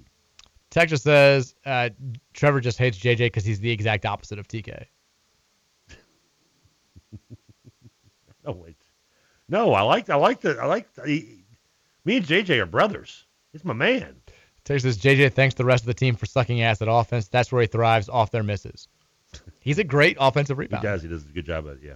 And also is our best putback guy. If he can figure out just to get a little oomph in that floater Yeah, that's instead of falling Stop right short-arming he it. short arms it so he much. also the three that he made. I think he made two, but the first one that he made when it was in the first half, it had. Can you mute the phone? What are you doing? Come on. You want to answer it on air? Who's calling? That was an alarm. For It was what? because to remind me I had to go do. It's exactly 4:20. What did you set an alarm for at exactly 4:20? I just look at the clock. I'm like, why are you setting an alarm? Oh, it's 4:20. I can't make fun of that. I was actually doing a remote one time. Before I was doing afternoon shows, I did have an alarm that went off at 4:19 to Afro Man, and like I started doing this afternoon show with a guy named Ben Thompson at one time, Ben Tompkins, and like it went off while we were on the remote. I was like, whoops. No, that was actually to remind me yesterday I had to go up to do something at Big X. I had to be at work at 5. Bet you did. I was still like 5 minutes. Anyways, the first Trainer 3, he finally got a little bit of arc to it. It looked good. I remember like when it left his hands, I'm like, it may not go in, but that one looks better than the shot looks better than it has in recent games, and it was nice to see it go in. Terry says JJ soft spoken to the mic, big motor on the court, hence the opposite of TK. That is kind of. It's like as you yawn as I'm reading that. Terry says good talk, Mike, but how much are we losing by tonight? We don't need to talk about that yet. We'll talk about that at the end of the show. Don't let JJ's 28% from three fool you. He's more of a 34 guy. He shot better last year for sure. Texas says any change in the outlook for year 2 of KP after these last few games? Do you have more hope? Not until I see the transfer portal. Yeah, I mean, Because until you show me the transfer portal, and I'm not nothing against the recruits, but I mean you can only doesn't go so far with that unless somebody decommits. But until you show me the transfer portal and you got more talent in this roster, then you're just looking at a repeat of this year next year. Getting over the hump and finding a groove. And I mean, surely they'll be better next year to a point. The hope. question is how much better. But you're going to lose a few people. Well, yeah, I would hope so. We're 4 Yeah, wins. I mean, if you don't, until I'm not going to have overconfidence about next season until I start seeing names in the transfer portal. I mean, I'm not gonna have overconfidence next year until like we're like 15-0 at some point. Like, Wow. this year was so, and I know we're trying to stay focused on the positive today and talk about the Clemson game, but again, when you look back at the season, whenever it's over in 3, 4, 5, 6 weeks, it's going to stand out as the losingest season in the history of the program. When that's the case, it's going to be hard to have a great deal of confidence, even if you do overhaul the roster and land some of the best players in the transfer portal, until you actually see the on-court results look markedly better starting next November. But as far as like to answer the question, I guess technically my answer is yes, because like I've been at like no hope for a long time. You're telling me this team, say this team wins 2 of their last 4. We go out at 6, and we beat Boston College. We get 7 wins. We lose to somebody in the second round ACC tournament. Okay.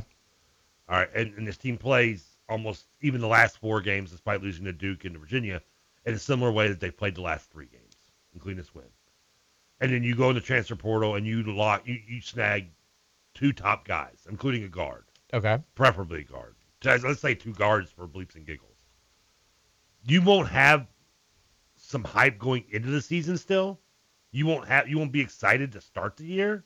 I'm always going to be. I was excited to start this year, even though I thought it was going to go poorly. Well, you had every reason to be excited because that was more of a mystery of unknown. But It's still going to be a mystery. Like let's be real. But you'll be less of a mystery knowing that this team, despite what they did in November and December and January, there's always a lot of months.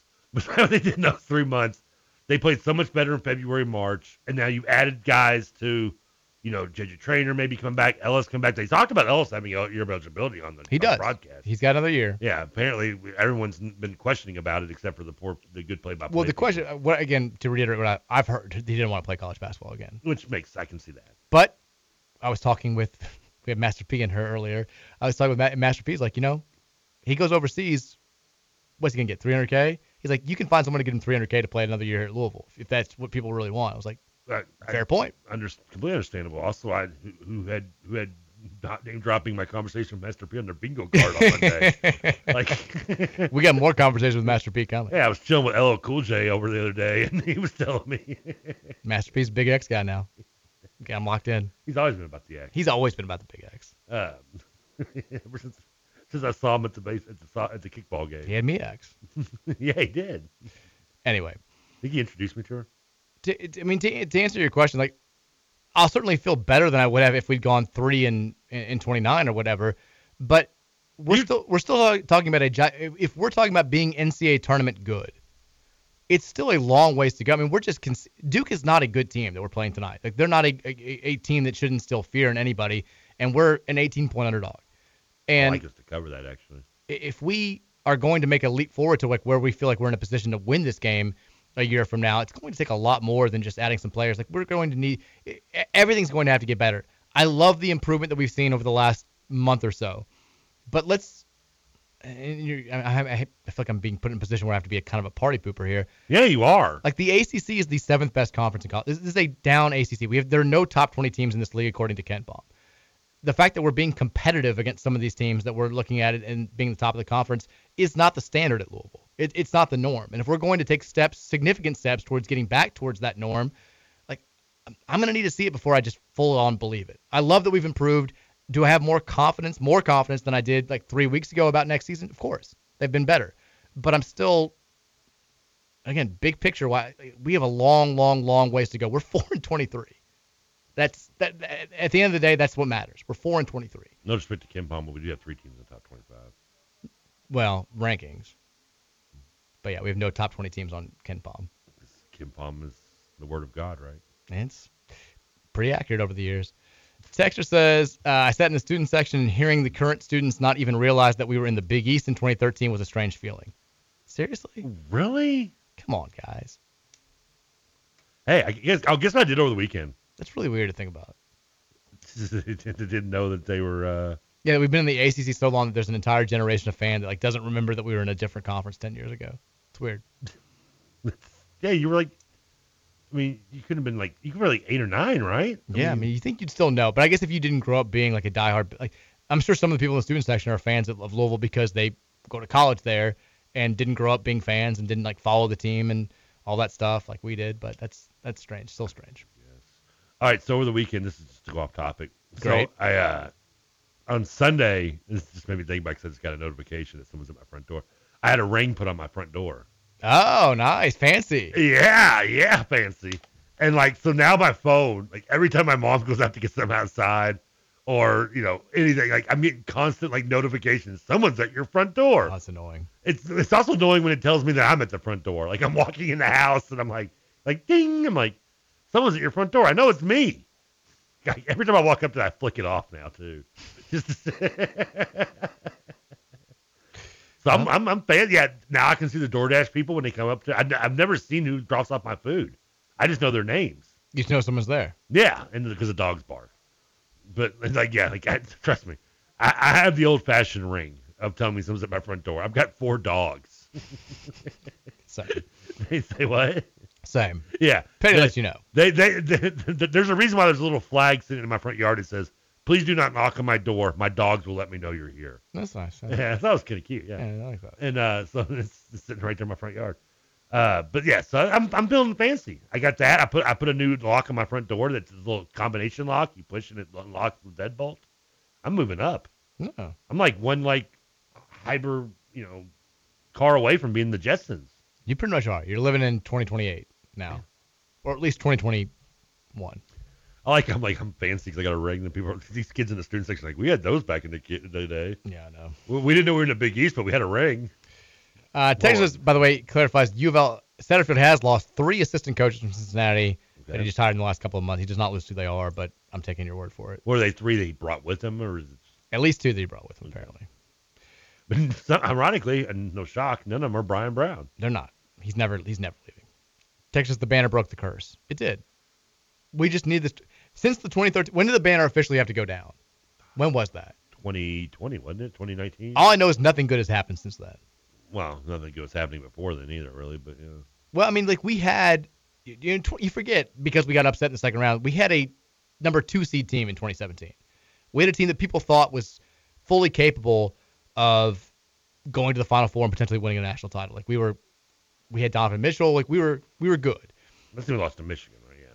Yeah, that's what I just said. Like 30 Well, you seconds said ago. second round. You didn't hear you said the team. I thought I said Michigan. Sorry. So you don't even know what you say. How am I supposed to? Well, I don't know. It was February 20th, 2018. So since then, you forget like we were at that point in time in late February of 2018. God, so this is today. It's exactly 5 years ago since we got told we had to take the banner down. Glad I remember that anniversary. That's eerie. Since then, we lost the game to Virginia in the Paget year that knocked us out of the NCAA tournament. Remember, we still had a good shot at this point when the banner came down to make the tournament that year. We didn't. We bring Chris Mack in. We had the okay year in 2019, go to the NCAA tournament. That was nice. And then our best team, since this whole thing happened, has the tournament taken away by COVID, and we haven't been back to the tournament since. We just needed a 2013 banner. If we beat Virginia Tech next Tuesday and then win a couple of games, remember, we've never won multiple games in the ACC tournament. We've been in this league for almost a decade now. We've never won more than one game in the conference tournament. If this team is the one that makes that happen, I think the banner was the curse the whole time. We just needed a 2013 banner up there. How about beat Virginia Tech? How about we beat Duke tonight? If we beat Duke tonight, then weird stuff will be happening. What would you do if we beat Duke tonight tomorrow? Start believing in the power of the banner fully. Oh, you gotta give me something more than that. I want something that's. Come on, we're 18-point underdogs. We just knocked off Duke at Duke. Like what? What do you want me to do? I don't know. Sing me a song? I don't know. I'll sing you a song tomorrow. I'll sing you a song. Do I get to pick the song? We'll do the Eagles fight song because we didn't get to do it last. No, that doesn't feel right. Sorry. We'll do something else. Do I get to pick the song? Yes. Sure. How about we have to sing "This Is Why You Suck"? We'd have to edit it a little The bit. Duke version. Also, some of the references to the Duke female student body, I don't think fly in 2023. But I don't remember the lyrics, so I just remember the song. it's something about how do they look like soccer moms at 18. I remember that part. Yeah, we'll have to clean it up a little Speaking bit. of 30 for 30, I guess one of the things I was like streaming through, like picking random stuff on Saturday night to watch later in the night. I don't know why I came across the one about the Phi Slamma Jamma. Okay. And the entire time, I just could not stop getting aggravated. Like, we revolutionized the game. I'm like, yeah, 3 years after we did. Yeah. Like, you're nothing but like you're You played off Doctors of Dunk. Yeah, you're clearly the volcano of movies. You're the Deep Impact or Armageddon. Yes. I mean, you're nothing but that's all you were. And then of course they're like, yeah, we nobody was doing this before us. I'm like, what are you talking about? We did it, and we How won, did we not and get we won a national title doing And it. that's the thing I So want to say suck the most. Yeah, you're bragging about you didn't even win a title. We won 2. Yeah. How does the Dr. Duncan era of the 80s not get a 30 for 30? Because ESPN hates us. I mean, seriously. Scandal. We deserve it. People forget too, like all college We basketball. invented the high five, for God's sake. College basketball's heyday. A lot of people think kind of it stemmed from the expansion of the tournament in '85 to like the mid '90s, right? Like that's when college basketball was thriving. Most players were staying 4 years. It was an extreme rarity for anybody to leave early. Like three-point line became a big thing in '87.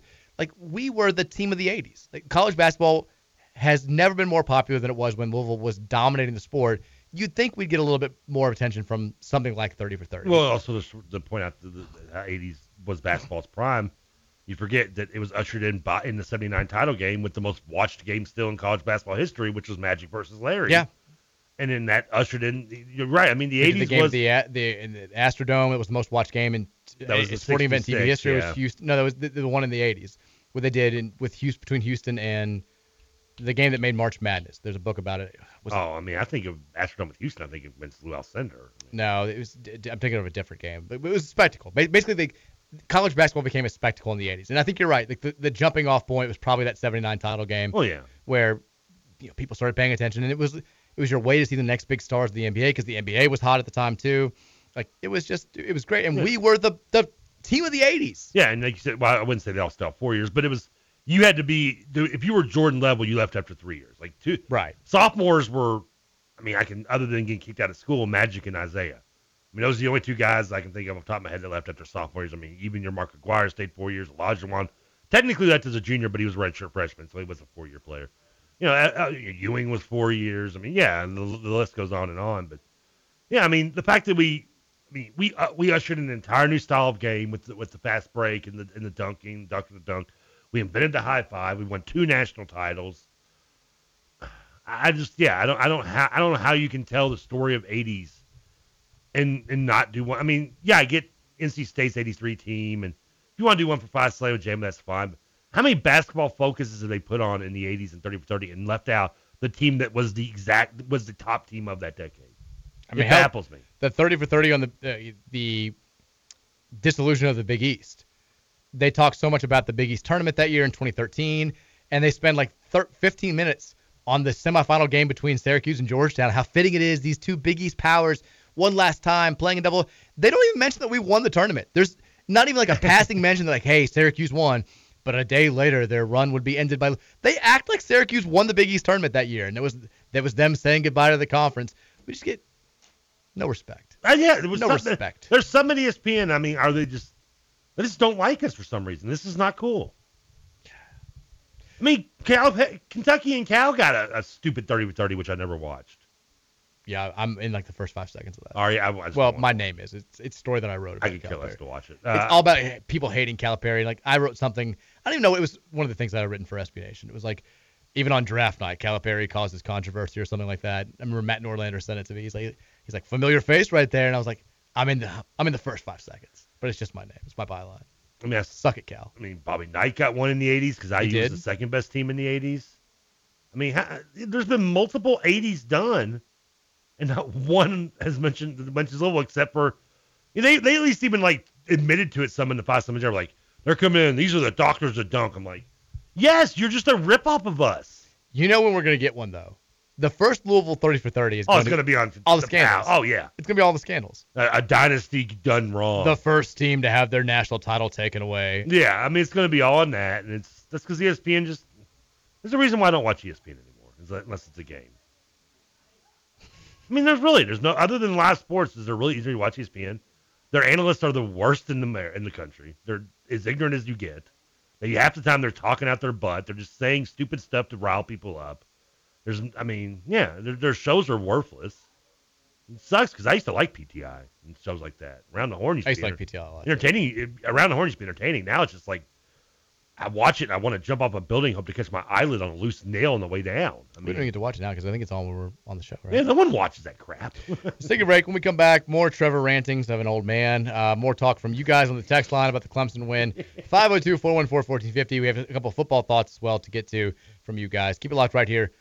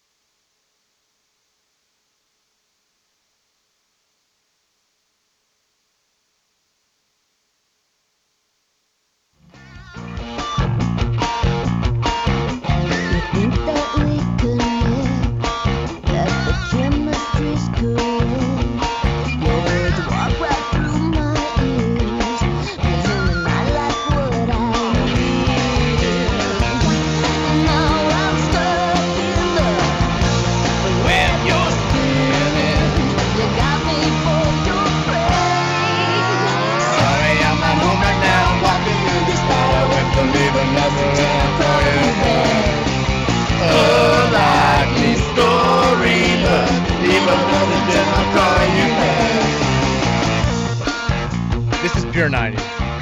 It is. I remember, so my best friend growing up, his older sister had her own phone line. Remember that was the thing? Like, if you got old enough and like you were cool enough and your family had enough money, you could get your own phone line. I never had one, but I had one when we moved in our house in Norburn. I was in the basement, and like this is I want to say 99, 2000. This was 2000. I think it was 21. Like I didn't have a cell phone, but I had my own phone down in the basement. So she had her own phone line, and her answering machine. She had her own answering machine was like this song, like "Sorry, I'm not." And I was like, "This is the pinnacle of cool." This is as like me being second or third grade, however old I was then. I was like, "She is all that is cool." It's incredible. My answer machine on that phone line was me doing the George Costanza from Seinfeld. We had that in college for a while. Yeah. Believe it or not, Trevor's George not Washington. home. I know I sang it. Who could it be? Believe it or not, Trev's not home. Now, it's shocking, isn't it? You probably don't remember this. Like when this, because I want to say I was a freshman when No Doubt hit the scene, and like the rumor was she was a dude. I never caught that. So you never that because remember I don't think so. If I did, I've forgotten it. Yeah, like that was like the conspiracy. I just remember everybody thinking she was really hot and me not thinking that she was that. See, and it was kind of like, cause remember when I think it wasn't the same thing with Lady Gaga. People thought she was like, I remember hearing that one. She's not really just a tranny. Like that one's harder to grasp because you're in the world of the internet. Maybe that does make it easier to grasp. But like, yeah, when Gwen Stefani hits us, because I'm just a girl, and like, no, she's not.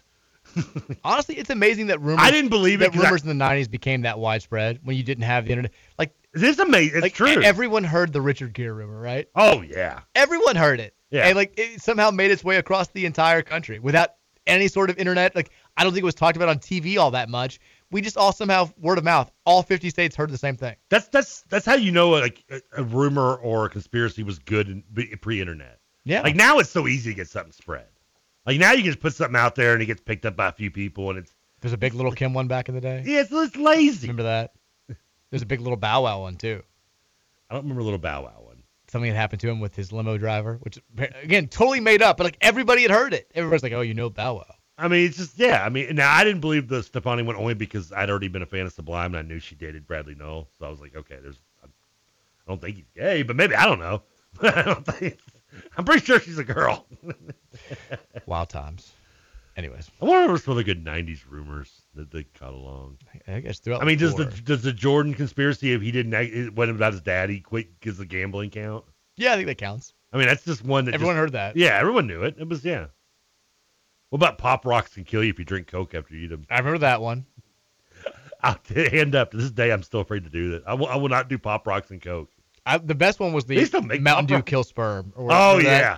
Because like drinking Mel Yellow was somehow okay. It's like it's the same exact guy. No, but I think Mel Yellow was like something to do with goats too. There was something like that. I never heard that one. The other rumor was if you smoke a seed, it kills your sperm too. Oh, I never heard that. Oh yeah. I knew. I heard I used smoking weed. to joke with kills an sperm. ex-girlfriend. I'd be like, yeah, too many seeds in the bowl back in the day.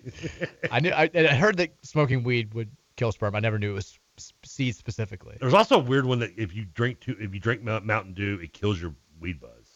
I never heard that. That was maybe I'm just. I was gonna say.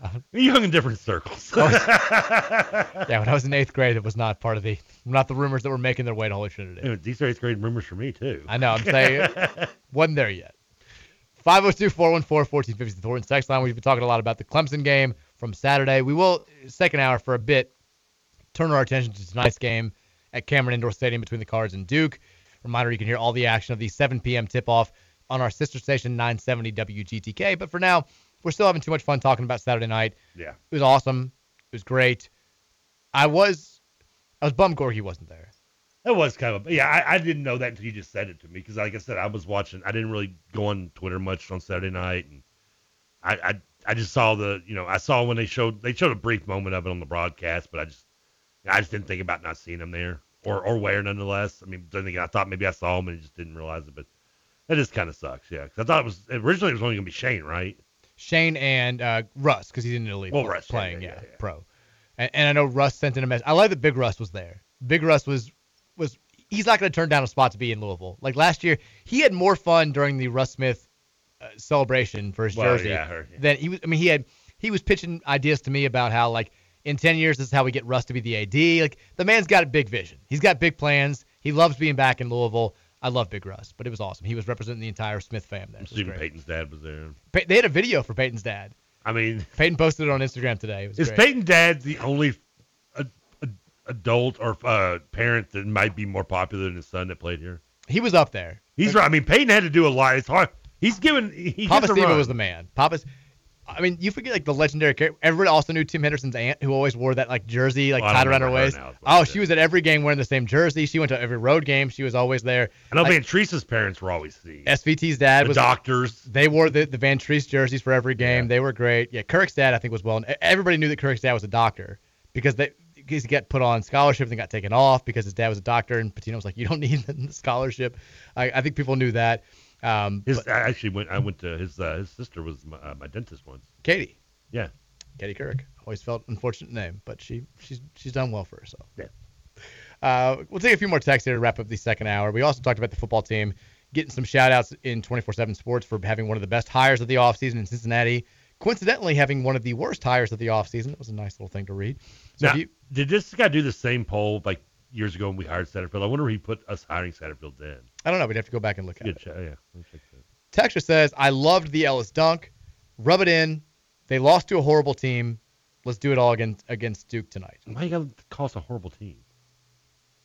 I mean, We weren't a horrible team on Saturday night. we weren't, but we were 3-23.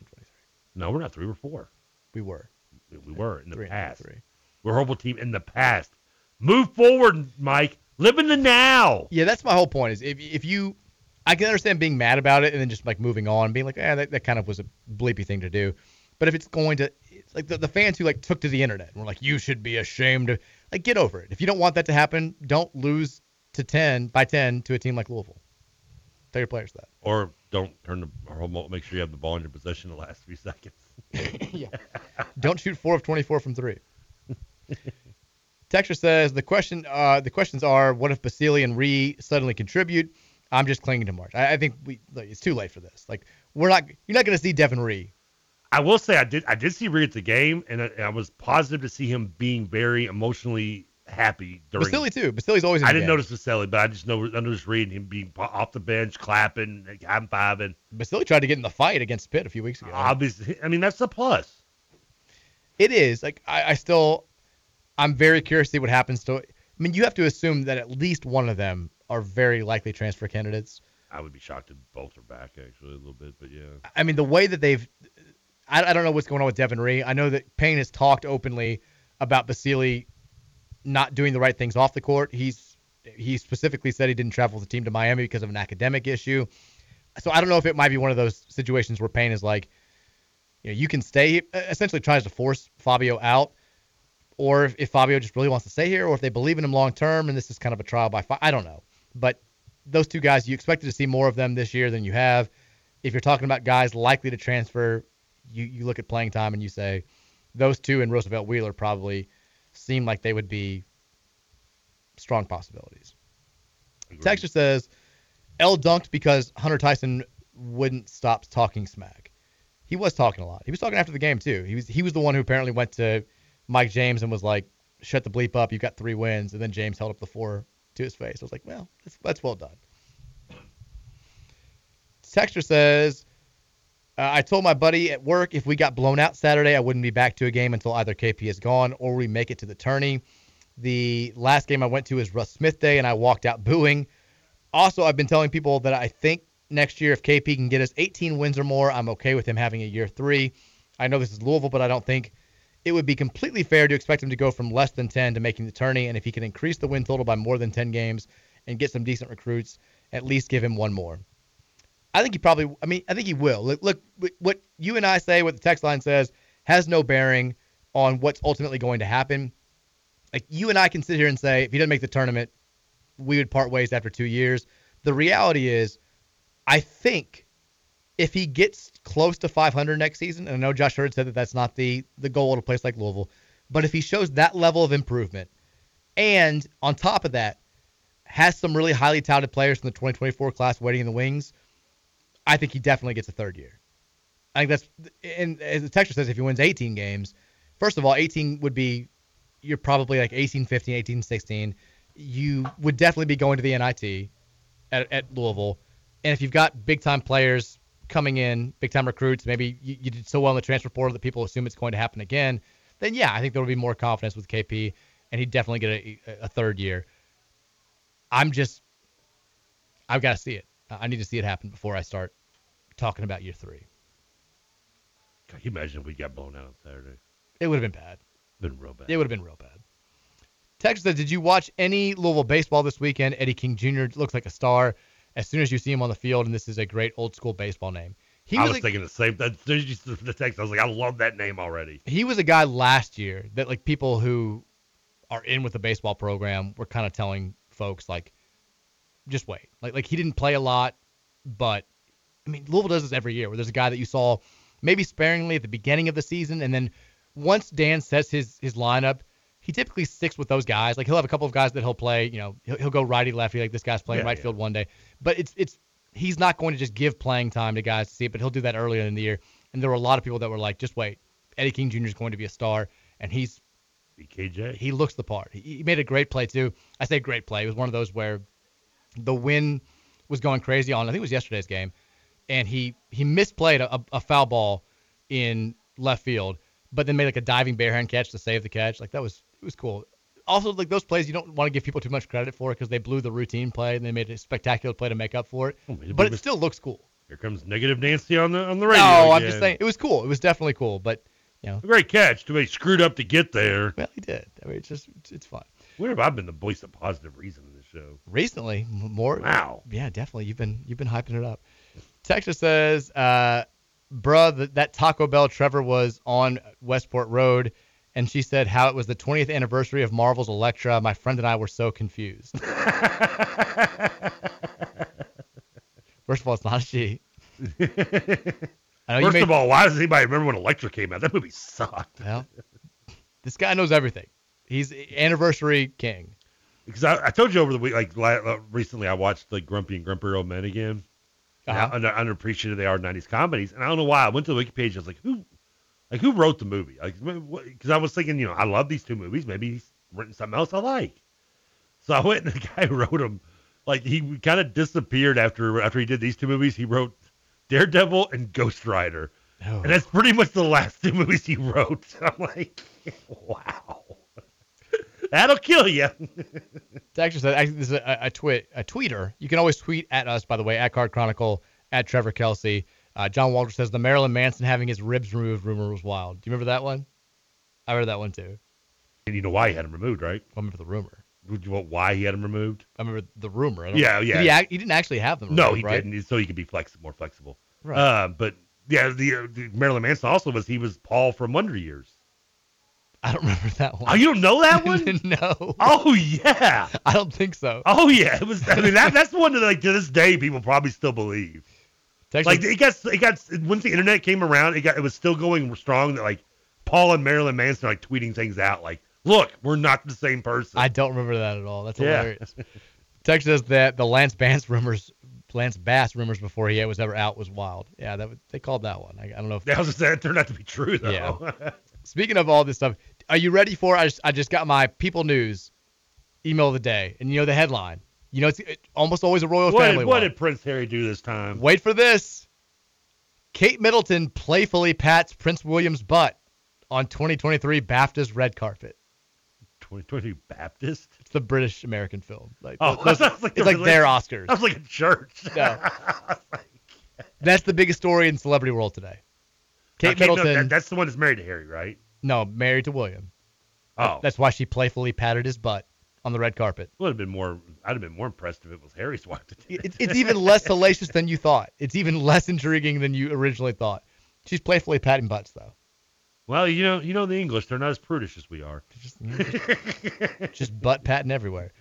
It's also that, and then people. I love that. If I'm Richard Belzer, who he passed away yesterday. I was going to bring it up. Yeah, R.I.P. Munch. Very sad, but I'm like, he's third on this email of biggest stories in celebrity world. His death. He's like, I'm not more important than Kate playfully patting butts. I'm the only man to have the same character on not 1, 2, but 3 homicide shows. He played like 10 different characters. No, he played the same character. He was Munch on Homicide on the Streets, Law and Order, and Law and Order SVU. He played the same character on multiple shows. He's a great character actor. And even in SVU, he would bring up his history in Baltimore, referring to another show. Someone who didn't like Richard Belzer when I was a kid. Because kind of the forgotten thing about Richard Belzer is the Hulk Hogan. You remember that? I have no idea. I had no opinions on Richard Belzer as a kid. Well, because he used to do a talk show that'd come on late at night. I remember he's always on Howard Stern. Yeah, he was on a talk show, and he had Hogan. This was like, I'm going to say WrestleMania 4 or 3. And he was just making fun of Hogan for wrestling being fake and this and that. And Hogan's like, dude, whatever. And he was like, so Hogan was like, can I put you in a headlock? And so Hogan puts him in a front face lock, and Belzer literally passed out. Ooh. And he goes flat to his face. It's on YouTube. It's kind of funny. I don't remember that. And Belzer would end up suing Hogan for millions of dollars because he claimed he got hurt because of it, and they ended up settling. So as a kid, I'm like, that dude's kind of a punk. But yeah, I never knew he was that controversial. Yeah, he was kind of a tool. Mary Rutherford, by the way, our royal family correspondent, just said, "Oh yeah, the butt tap has been everywhere." There it is, the tap. One day, me and Mary are gonna hang out and we're gonna talk about Harry and that whole. Trust me, she'll talk your ear off. Like Mary, if you're listening, I tried to bring it up on the show and he just dismissed it because you won't talk about it. She'll talk about it for 30 minutes. He was like, listen. "I have to listen to this at home. I'm not listening to it here." Texas said, "I can confirm the Paul from Wonder Years rumor." There you go. More 90s rumors and more thoughts on the weekend that was ahead in the third hour. Beat him too. Of the show. We're also going to talk about tonight's game against Duke. Cards at Cameron Indoor Stadium tonight for a 7 o'clock tip-off. It's Big Monday, baby. Can the good vibes keep rolling? We'll talk about that coming up in hour number 3. Keep it locked right here on 1450 AM 96.1 FM, The Big X.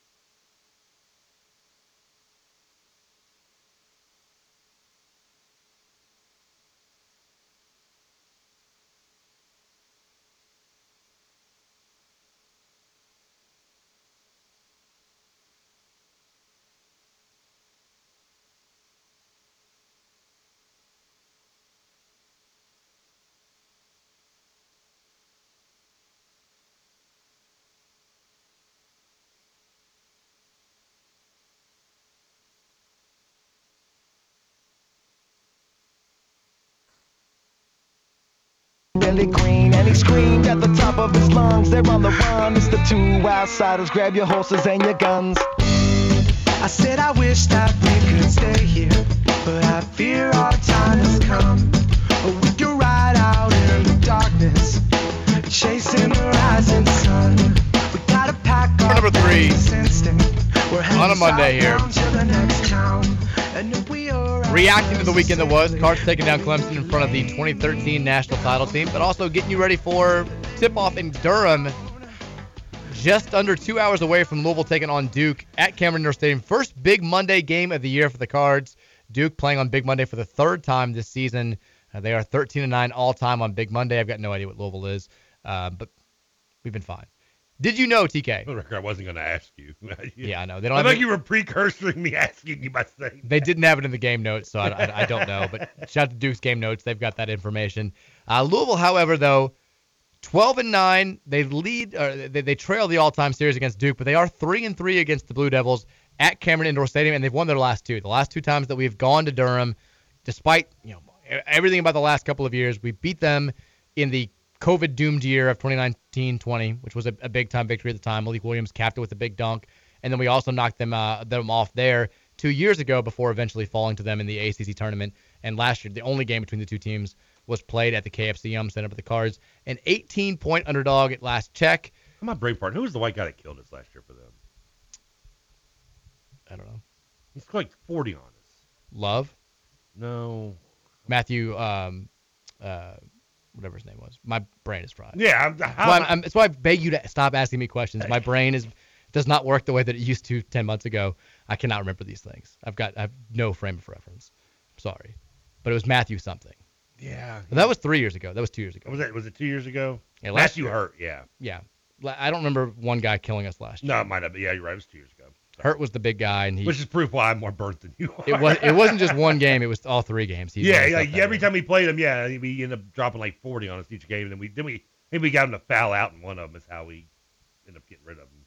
Yeah, we got him in the regular season. We just did not get him in the conference tournament. A.J. Griffin was their lead scorer last year against us, scored 22 points. I have no recollection of that happening. Cards fell 74 to 65. Dre Davis was our leading scorer. Actually, I take it back. Ellis came off the bench to be our leading scorer in that game with 18 points on 7 of 16 shooting. I think El can have another big game tonight, as long as he's not a little too worn out from the short turnaround. Duke is a team that's very good defensively, but they don't defend the high pick and roll all that well. I think El can get a little bit loose. I think El will have another big game tonight, as long as he's. I think and El gets a little more pumped for North Carolina. I think Duke. He does for sure. Being from Raleigh, and he's from Durham, isn't he? I think. Again, he's from Durham or Raleigh. He's from North Carolina. We know that. Okay, so definitely from North Carolina. I thought it was he was actually from Durham, but I could be wrong. Yeah, so I know he'll get as well. Withers a little bit, who grew up in Charlotte. Jalen always plays really well against UNC. Duke has been a tougher issue for him recently, but El gets up for big games, period. I can see him having another monster night tonight. I don't know how Jalen played last year against. Well, Jalen didn't really play well against anybody last year for the most part, but UNC seems to bring the best out of him. I would assume he'll want to have another big type performance against the powerhouse from the state of North Carolina. Can't confirm he is from Durham, by the way. There you go. Thank you. I thought it was the actual Durham because how often do you actually hear anybody from Durham? Rarely. Nobody's actually from Durham. But we will spend more time talking about, before we get to that in the second segment, we'll talk more about Saturday night's game. Louisville taking down Clemson. The 2013 celebration I thought was great. You know what? It kind of, and I'll say that one thing about Cardinal athletics. These last 5 years have been tough for a number of reasons. But one thing that both the Tyree administration and now the Josh Hurd administration has done very, very well, these big event games where they're honoring somebody or something have all gone really, really well. The Russ Smith game last year, the game itself sucked. We lost Notre Dame. But the ceremony was great. I thought everything was very well done. And this game on Saturday, which was also very well done, reminded me a lot of the Lamar Jackson game from against Syracuse a few years ago, where they had the street named after Lamar. They had all the eights lit up. Like everything was just done well. And it was in the midst of what had been a disappointing football season. The team played fantastically. They played out of their minds with Lamar being there.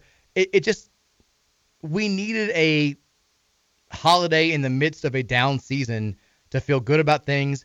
And that game with Lamar being in town really provided that. And it was kind of the same sense on Saturday. There's no guarantee that this team's going to win another game this year. They could definitely lose out.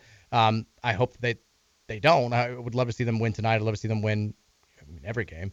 But there's a strong chance this season gets remembered for very few positive moments. And that one may wind up being the best. Just not just beating a good team, but playing that way in front of the 2013 team, having the great moments at halftime, having the Peyton Siva speech, having the new banner up there. It felt like just a much-needed reprieve from what has been a disappointing overall season. Do you like the comparison at all between that game on Saturday, that event, and the Lamar Jackson retirement, jersey retirement from a few years ago? I don't know where I get the connection other than just us getting pumped. Well, just kind of what I just said, the whole thing about it being like it felt like a celebration of something bigger than the program. It came in the middle of a down year. The team played well both times. And while the season may have been a disappointment, that day provided some really just feel-good moments. Yeah, I mean, I get that, yeah. That was a Syracuse game, wasn't it? Yeah, exactly. Sorry, what are you is Cardinal Insider here? No, I was texting someone, our man Josh Hawkins, about availability for high school games this week. It's district tournament time. I know. I got a multitask. I know it's messing with your world. I know teams are moving all over the place. We got multiple games going on. What do we have on the Big X tonight? Tonight we just got one coach's show. We got Rick Stansbury doing IU's plays tomorrow, so no Mike Woodson tonight. Okay. And we won't have the Kenny Payne coach's show because the team's actually playing. I don't know if they have a makeup or how that works. I don't know. I think he actually has a show on Wednesday. Okay. Because normally it's Mondays, right? Normally it's Mondays. It would technically be 7 to 8 tonight. Typically, we'd be 7 to 8 tonight. Yeah, he's on Wednesday night. He has a show. So if you want to hear the Kenny Payne coach's show, 970 WGTK will have that for you Wednesday night at 7 o'clock tonight. We're here in the Big X. We got the Rick Stansbury coach's show, but you'll probably be listening to 970 again because we have that's on at 8, so. Yes, that's going to be a tough get for you. We've also been talking about weird rumors that we heard from the 90s. You guys have. I want more of those. There are more on the text line, 502-414-1450, which is kind of funny. But if you've got memories, if you have thoughts from Saturday night, share those. If you've got good vibes to the team for tonight, share those as well. If you've got bad thoughts, we'll entertain all thoughts on the Thornton text line at 502-414-1450. Do you have, I mean, Louisville's an 18-point underdog tonight. Do you feel more confident about this game just because of the way that they played on Saturday, or are you kind of thinking that this makes a letdown more possible? What's your overall vibe right now with this game? Part of me wants to not get too excited because we're on the road. We are. And majority of this little run that we're bragging about, which includes only 2 wins, has been home-based. And the 2 road games, one of them was the Pittsburgh game, which we're trying to black out of our mind, like the funny uncle that would come visit on during the summer and stay with you. Graphic. He's blocking both those memories out of your mind forever. But the Miami game was on the road. It was. And Miami's the best team in the ACC, in my opinion. And now I know that they do struggle defensively, and it was them just maybe being lax defensively more than they normally are. But I've seen teams all year be lax defensively, and we still don't score. Fair point. I mean, I've seen us, be human self-checks on a regular basis. Duke, I know they just beat the crap out of Syracuse over the weekend, if I'm not mistaken. They did. But they had some close games recently, including Notre Dame, Notre Dame's not much better than we are. No. Better coach maybe, but not better on talent. And so, I mean, I go into this game, I mean, I think there's reason to have some confidence. Now, am I overconfident the fact that I'm going to take Louisville on the money line? Maybe not. I wasn't that confident on Saturday, even though I had 200 on them plus 10. Look at you. It's the only game I won on my parlay card, and because I bet so much on Louisville individually, I ended up actually coming up ahead despite going 0 for 3 on the rest of the game. Boom. Yeah, IU can't cover 5 points against Illinois, you bastards. Yeah, they didn't play well. Also had Baylor, too. That didn't work out too well. Who did they play? Kansas. Oh, that was bad. They were up by 12 at one point. I'm like, hey, Kansas I'm getting 6 points. I'm up by 12. I'm good now. They scored like 42 the last 63 points. I turned it on. I had to turn the low again. I'm like, oh, they lost by 12. Okay. Point is that I will say this. I may not be overconfident to tell you to bet the money line, but put some heavy money on the points tonight. They're covering. In the cards. I think Louisville does cover. I think Louisville, win or lose, I think Louisville was within single digits tonight. Okay. I like that. Do you buy into TK's confidence? Hey, someone's at my front door.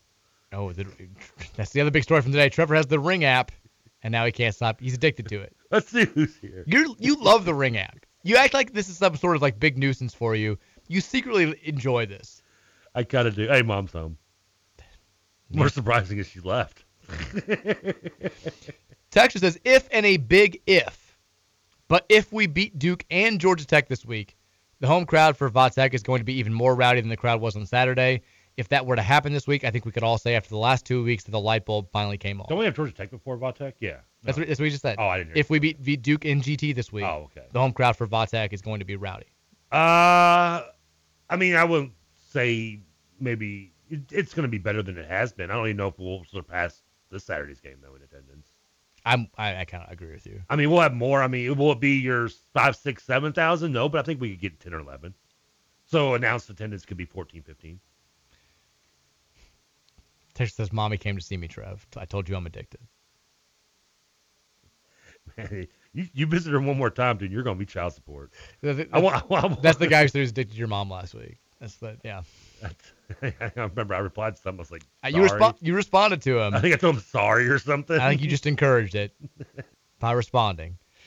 Text that I assumed that Shane was making up for the not allowed at the game thing, but the fact that he went to the pregame thing with the team, but not the game, points towards he was telling the truth. It still doesn't make sense why the NCAA wouldn't allow him, though. Apparently it's a U of L thing, is what the word Post is. his interview where he made that announcement, which was on Wednesday, I believe, last week, right? Sounds right. That sounds right, yeah. It was Wednesday. It was Tuesday or Wednesday. Part of me was kind of surprised. I thought maybe Louisville would put out some kind of statement. Maybe they just don't want to bother with it.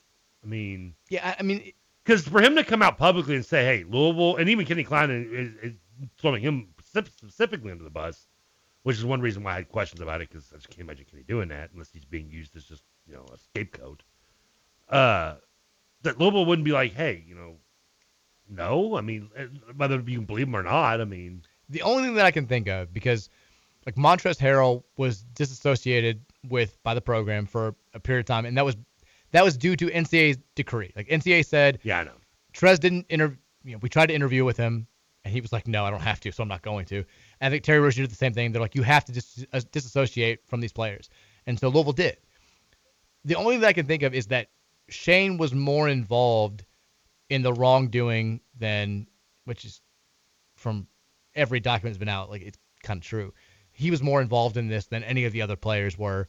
And so Louisville is saying, like, Shane, you're like the one who's can't be allowed here.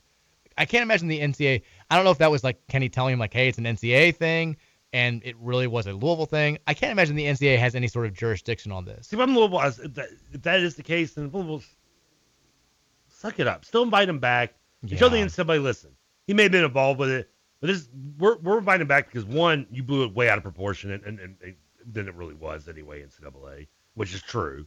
And two, well, listen, we didn't deserve to get punished, so we're not going to care if he did get involved. Yeah, I don't. It's a weird thing. I mean, they punished us. 99% of the stuff that they did was we didn't deserve. So I mean, I'd like to have some specifics. At the same time, I feel like U of L announcing those specifics only just brings more attention onto this whole thing. True. Like if it is like true that Shane had more to do and they have to lay out like, hey, so here's exactly why. Then it's just more attention on something that you're trying to put in the rearview mirror. So I can see why they kind of wanted to keep this quiet, but I do feel bad for Shane because look, he had a whole lot to do with the fact that we're celebrating a national title over the weekend. He had a whole lot to do with the fact that we went to the Final Four the year before, and now he's not even allowed to. How's his teammates out of brought him on the court anyway? Yeah, I did feel bad for him. At the same time, Shane had lots of opportunities here to not do Shane stuff, and he kept doing Shane stuff. When you're 23, you make a lot of mistakes. When AT already told us that. Nobody likes you when you're 23. No, I don't think he was that old. He was 21. Yeah. Texas TK said earlier this season that he hates JJ more than Carl Sheffers. Ooh. Well, first of all, now you're it got lying because personal. I didn't know Carl Sheffers then. Now it got personal. No, but I hate no one more than Carl Sheffers. Carl Sheffers. Is he number one on the list right now? He's pretty high up there. Is he higher up than the cop that framed you and made you go to jail for a night? Oh, the one that wrote me up for a black and mild tip as a crack pipe? Yes. If I got framed by a cop, they'd be on number one on my bleep list for all time. He's right up there, too. But then again, so's the girl who threw me under the bus that night, too. They got to go home. I don't think I remember that part of the story. So me and two of my friends, I just thought about it. Two friends I got arrested with are actually both passed on since now. Oh. So, I mean, we were 18 back then, too, which is crazy. But, yeah, so there was three of us, and then it was her. And, like, they kept asking me where my car was. Because my car was like one parking spot over. I don't remember telling this story in the show. You did. Okay. Remember we had intern Jacob. It was like the one day he was here. Oh yeah, getting arrested. Yeah. Because he was the butt joint story.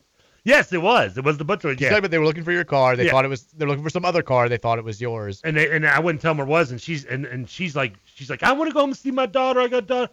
And so like if you tell her where his cars will let you go. And he drives the Camry over there. It's the one in the. And I was like, oh, that sucks. Yeah. And I'm like, I have a mom. I want to go home and see her. Like, so they let her go and Lester got arrested. I never talked to her again. I was gonna say, did you hang out with the girl ever again? God, no. She was a friend through association anyway. She was I think she was like trying to date my buddy Zach Potts, who I was with at the time. Well, that sucks. And which he didn't, but anyway, yeah. And of course they go in my car and they find like I think I told you that I literally just got back from a San Francisco vacation. And I bought a brand new pipe. I've used it like one time, and it's in my car, and they find it. So they did get that charge on me too, but.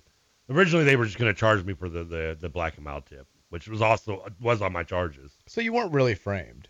I would, well, sort of. You would have been, but you Yeah. you weren't. They were framing me regardless. The story got changed there. They also tried to write up me for having stolen books in my car because I had some books from Books A Million I bought. They were like, "Where's the receipt?" I'm like, "There's no way you read books." Yeah, I mean, literally, it was like 5 books in my trunk. The classic stoner book. The best part was one of them was on script writing. I'm like, it was like a Calvin and Hobbes book, a book on script writing. I mean, it was like it's 5 like the most bizarre books you'll find. And I'm like, they're like, where's the receipt? I'm like, I don't know where the receipt is. Like, I work there. I was working at Joe Muggs at the time. That's how I knew Zach and Jamel. Texas says, everyone assumes that Ellis comes back here if he stays in college. Don't you think he'd be a hot commodity in the transfer portal with the option of going several places where making the tournament and advancing is much better than staying? Who was the name? I missed the Ellis. Yeah, I mean, you could say that about Withers, too, a little bit, though, as well. I mean, or even anybody. But Ellis would be if every team on this roster into the transfer portal. Ellis is the guy that most teams would be going after the hardest. Yeah. If he really wanted, and again, it comes down to, like, does he – how much does he care about Louisville and the culture and trying to be a part of turning this thing around. Because if he does, I mean, he could get a fat NIL deal here for sure, but he could definitely get the same elsewhere. Like if he, and probably with a program that has a better shot of making the NCAA tournament and doing damage. Having said that, like he would have to take on a smaller role at one of these programs. Like if he went to, let's just say Texas, because we lose everybody to Texas apparently. Right. If he went to Texas, he could get a big NIL deal. He could play on a team that has a legitimate national title shot in his last year of college basketball, but he's probably going to have to share a lot of the offensive load. And next year, if he came back, he might hopefully have less of a load to carry on his shoulders because we have better players alongside of him. But he'd still probably be offensive option one. So I don't know. I mean, I keep saying this, but I had heard from really the beginning of the season on that L just kind of doesn't want to play college basketball after this year.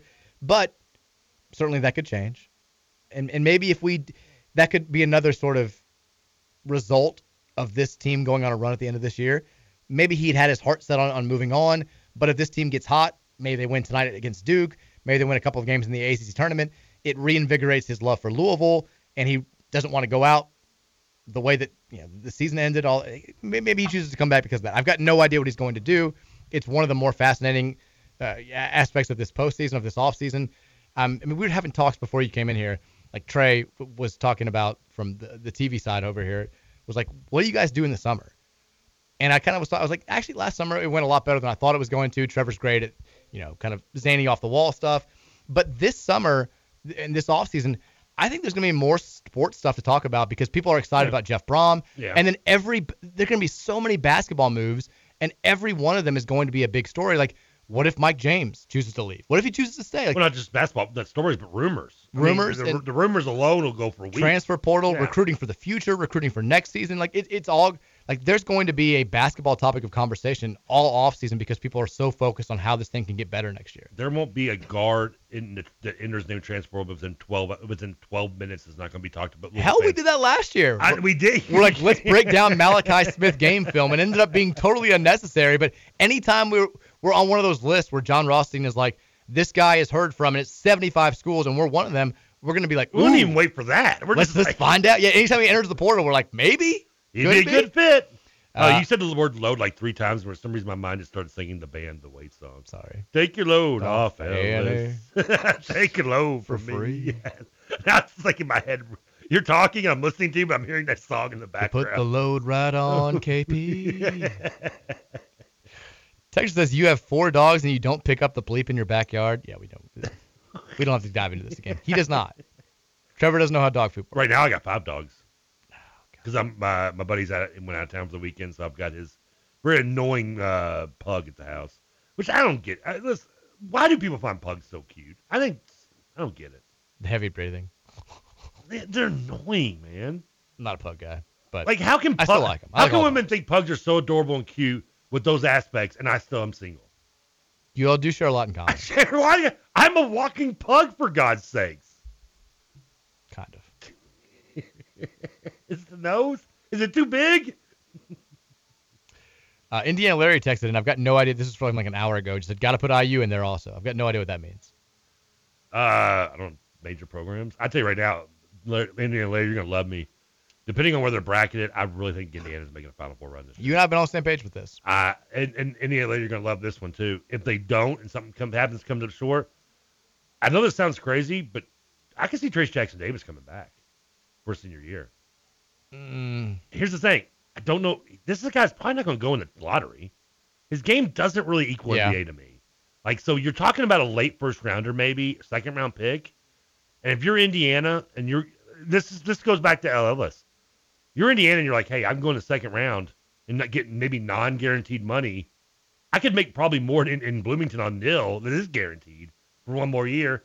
And I think he just likes being I think he embraces the college atmosphere, which I love. I think if he's a first round pick, if he gets the intel back that he's a first round pick, I think he goes. I think you have to go. Yeah, if he doesn't, if he's in the situation that Armando Bacot was in last year, where it's like if you're getting drafted, dude, it's going to be late second round or second round generally. Then I can see him coming back and saying, like I'm never going to be an NBA guy at this point. Why not be a superstar and treat like a god in college for one more year, make some big NIL money, and then I can go play in the G League for a couple of years Now, and see how it pans out. If they make a Final Four run and maybe fall short in Final Four, I can still see it. But if they actually cut down the nets, then he's not coming back. But I mean, I just don't know. Yeah, his game. It's possible. Yeah, I watch his game. I just don't see him because he's not consistent enough from the outside to play at the NBA level. I mean, you could say the same things about him that you said about Sheboy and Bacot after last year. And Yeah. they both wound up coming He's back. more versatile than those two. But I yeah, think so too. I think to me, he seems like a better NBA prospect than either one of those guys. he is. But he's still the way the NBA's played. Listen, I know I don't. I'm like with you. I the think he's style, he's but still I down. know what they look for, and it's not what he brings. Let's see. On NBADraft.net, he is listed as the 25th pick right now to Yeah, Memphis. I mean, yeah, there's 30 picks in the first round. Yeah. If he's the first round pick, I bet he goes. If he's borderline, I bet he goes. I bet if he's told he's somewhere in the late 20s at best, I think he still stays. I disagree. Again, it all depends on where they do in the tournament too. This is a guy that turned down the NBA chance last year because he was he wanted to do something in Indiana. Yeah. I like that. Yeah. You don't see that's a rarity these days. He's definitely improved his stock, though. He also was not nearly this type of player last year. He was pretty good last year. He was, but he's a first-team All-American right now. Who's like on the short list for National Player of the Year. He wasn't anywhere near that conversation. So you're saying he was disrespected last year? No, I was saying he wasn't this good last year. I mean, his numbers pretty similar. Are they? I'm pretty sure. I mean, he's been way more impactful this season. I mean, he's averaging over 20 points per game Let's see. on a much better team. Now the team might be better. That's a given. But I mean, it's like, if we're way better next year and Ellis is averaging 22 points, then he's probably been first a much of all, better player. he's a senior. He might not even have a year to come back. I'm sorry. He's got the extra year because he played Okay. in the COVID year. I mean, they're improved. He averaged 18 points last year. He's averaging 20 this year. Okay. He averaged 2 blocks. He's at 2.3. He's averaging 3. His assists are up by 1. His rebounding's up 2. So I mean, they are. You're right. I'm not saying they aren't improved, but I'm not. But his numbers weren't bad last year.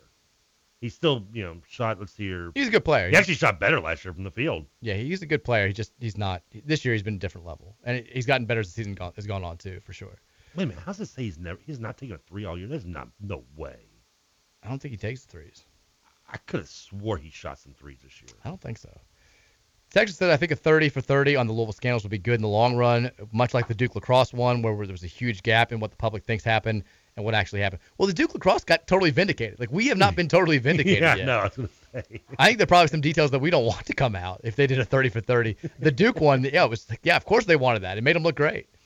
Yeah, and then Not great, but they cleaned it up by throwing the one girl under the bus. She's like living in she's in prison now for attempted murder. Yeah, she is. And She was at the time of the. Yeah, and I think she ended up going to the mental hospital at one point. I mean, Yeah. Now that doesn't mean she's a liar, but it's, hey, you learned that in law school. It doesn't matter whether you're guilty or innocent. It's a matter of you can prove Can you prove it? the credit of the person accusing you. Texas Big Russ was signing autographs during the game on the floor near my section. We were debating on if he was signing Russ or Big Russ. What are your thoughts? Probably Big Russ. Big Russ, yeah. So Big Russ, there was a brief period where he was trying to get some hype, some media hype surrounding this film that he was trying to make about Russ, and I think he ended up making it. But so he would text me about stories that he wanted to have done or just information. He has his own language, and you have to figure out. His texts make no sense at first. He speaks an entirely different language. You can see where Russ got kind of his zaniness from. Big Russ is an absolute character, but he's awesome. Texas is I want to another. hear one of these texts. Texas is another popular '90s rumor. That was the actor that played Paul, the dorky kid in the Wonder Years, was really Marilyn Manson, and removed some of his ribs so he could. Well, yeah, we actually tackled that. I think this is right before we started talking about. During the break, we pretty much established you have to have ribs to live, right? I think so, right? But then again, I don't know. Isn't that how we got to be here? Did Adam and Eve? Did he take one of the ribs? Yes, one. Is this like a liver situation? A kidney situation? I mean, Kidney it's not situation, liver. yeah.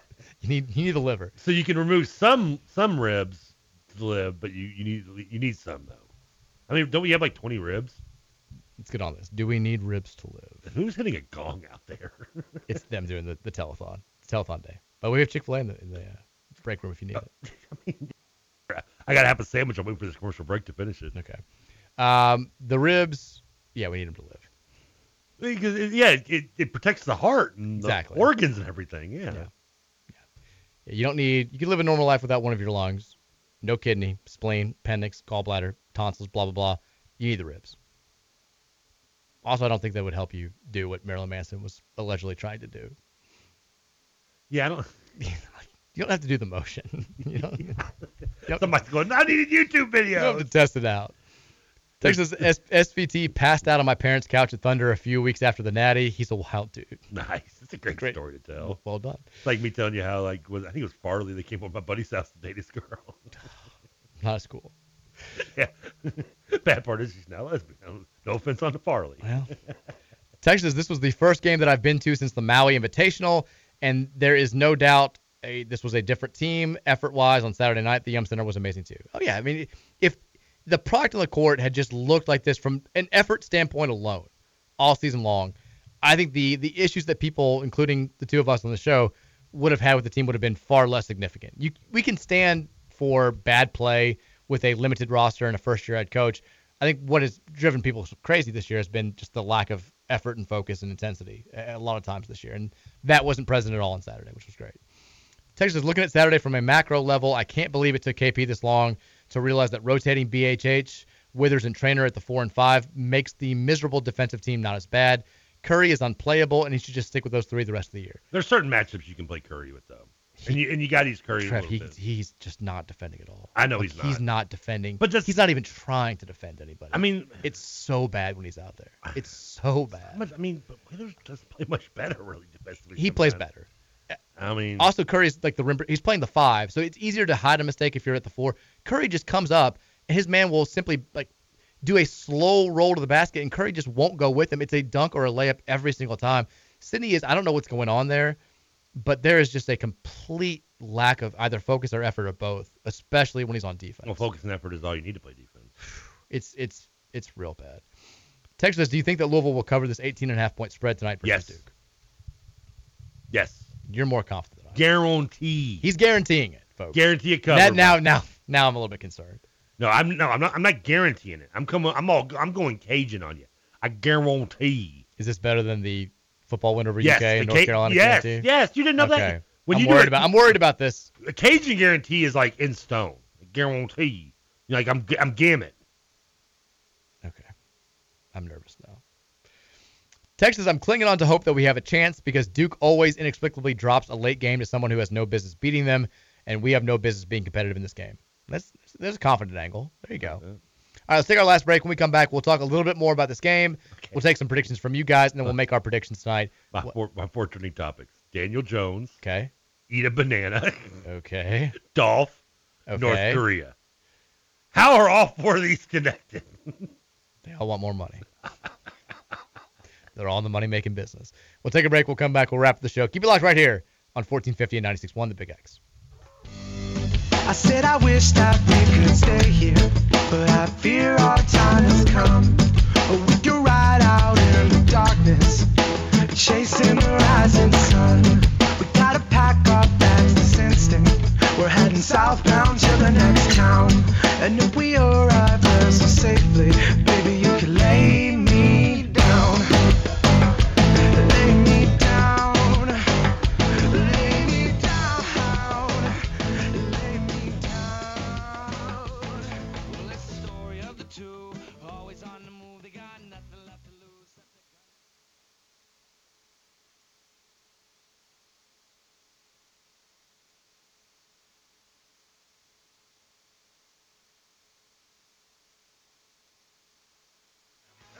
Close to tragedy, I've been close to folks who have. Have you ever felt the pain so powerful, so heavy you collapse? No, well,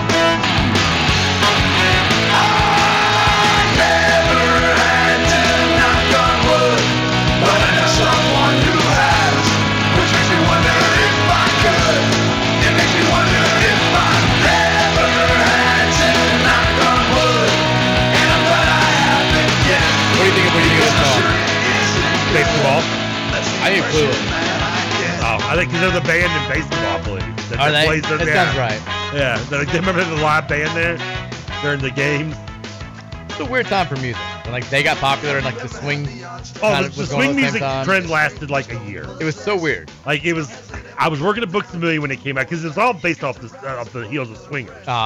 that brought out the big band sound. And the big band sound was around, like I said, Big Bad Voodoo Daddies. Yeah, I mean, maybe that was the basketball. Maybe I'm getting those two mixed Big Bad up. Voodoo Daddies was Swingers. I remember they may have been. I think they may have been basketball too. Okay. That was Mighty Mighty Boss Song. Yes, right it there. was. Yes, yeah.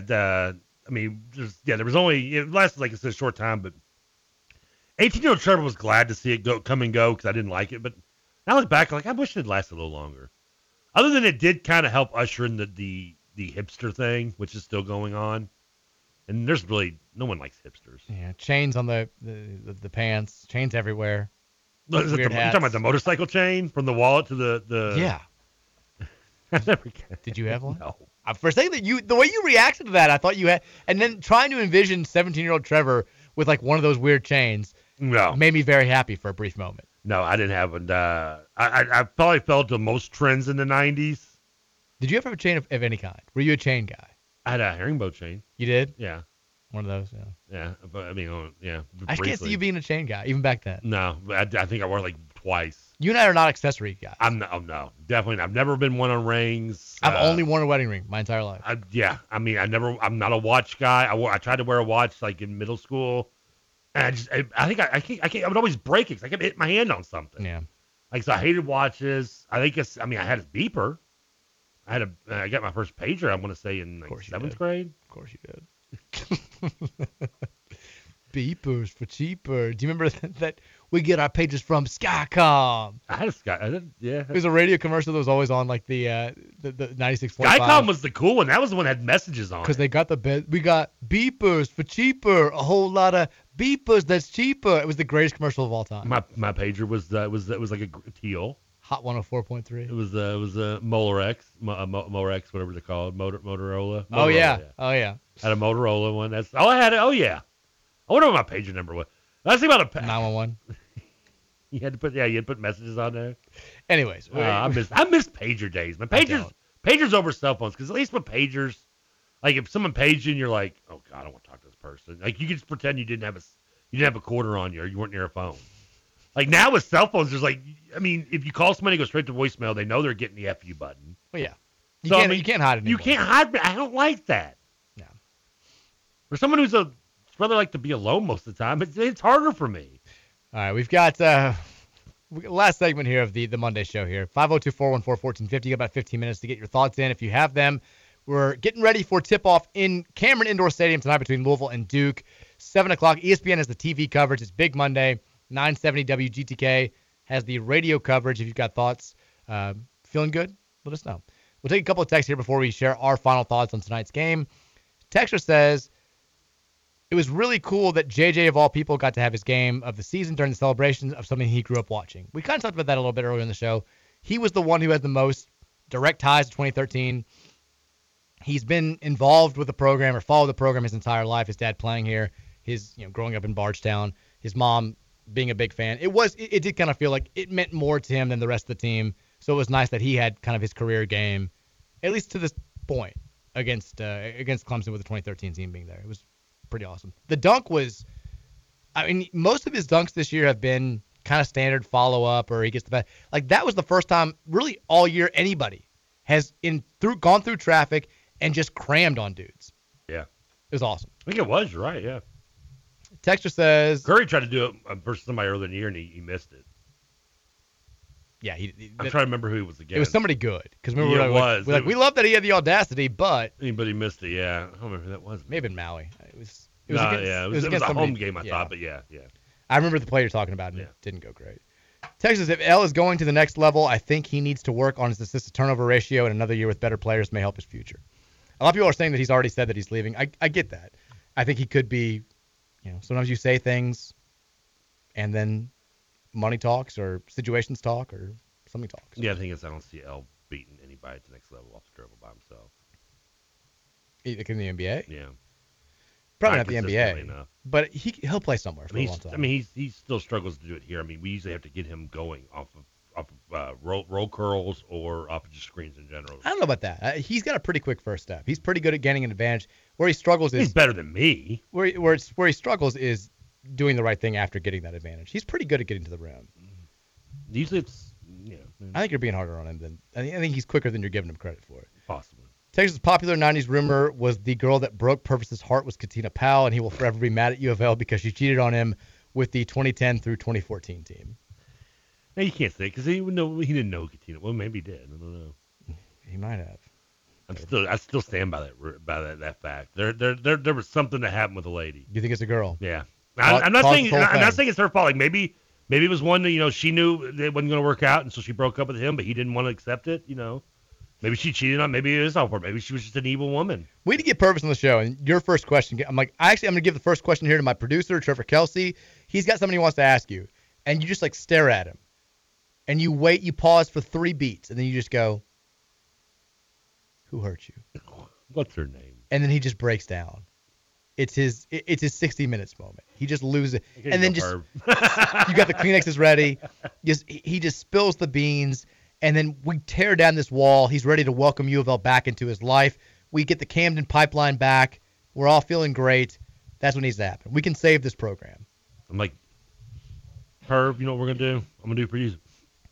What is it, Trevor? It's not your fault. It's not your fault. It's not your fault, Now, man. let's get a carton of eggs and go visit her. It's not your fault, man. Texas says how badly is a hunting reference there. Texas says how badly is a Cora 4 hurt? Trevor's pole vaulting skills also might be better than Curry's defense. Cora 4 is just, I guess, ankle is what they said. Oh, he's hurt. I thought he was just not getting played because of. No, he got ankle injury. He heard it during practice last week, is what the release said. They didn't go into any sort of specifics about how bad it is or whether he's going to be out multiple games, but that's why he didn't see the floor at all on Saturday night. I just figured this wasn't a good matchup. I mean, PJ Hall's kind of a multi-talented guy that can smart player. I just figured he was just matchup reasons. Yeah, his playing time has gone down a little bit before then, but he's didn't see the floor at all because of the injury. Texas says Mighty Mighty Boss Tone's nice. Yeah. Texas what are some local 90s rumors? We don't need to do that. What would be a local 90s? I don't even know what a local 90s rumor would be. I don't want to say any of them. There's the only one I can think of is Denny was cheating on his wife and turned out he ended up marrying her. Well, there was another one too like that. There's another one that I just don't feel comfortable saying. Oh no! Now you can't say. I want to know what you're talking about. I'll tell you off air. What? Can you give me who it was about? No, that's the whole thing. It's the whole reason. There are lots that I can remember. I don't even know if any of them were true. You've definitely piqued my curiosity. Well, I'll tell you off air. Okay. Texas, today marks a very historical day in college basketball. It's the 1-year anniversary of Juwan Howard cold clocking John Lure at the handshake line. How is Juwan Howard getting the bad rep? The guy's been in 3 fights since he's gotten back. Yes, everybody hates him. No. Fighting his own team now. And his team's not even that good now. It's where's the haters on Juwan Howard? They're out there. Okay. Texas TK. First of all, the first text guessing at what I was thinking of is exactly right. So I gotta go look on Twitter now. If you started your text with RP, you're exactly right. That's the first one that came to my mind. Texas says, TK, the band from basketball was Real Big Fish. Ah, okay. That another swing band though. Yes. I do remember them now. Correct. Texas, what up, Uncle Mike? It's my nephew, Ben. Love you, buddy. Says, wondering if you like our chances tonight based on the momentum we seem to have going and the fact that Duke is having a down year. Ben, I'm not that optimistic. I think I'm more optimistic than I would have been a week ago. I kind of have a fear for tonight's game. Now, if we're talking about, because TK has said Trevor is guaranteed, he is guaranteed. Not guaranteed. That Louisville's going to cover this 18.5-point spread, or 18, depending on where you're looking at it.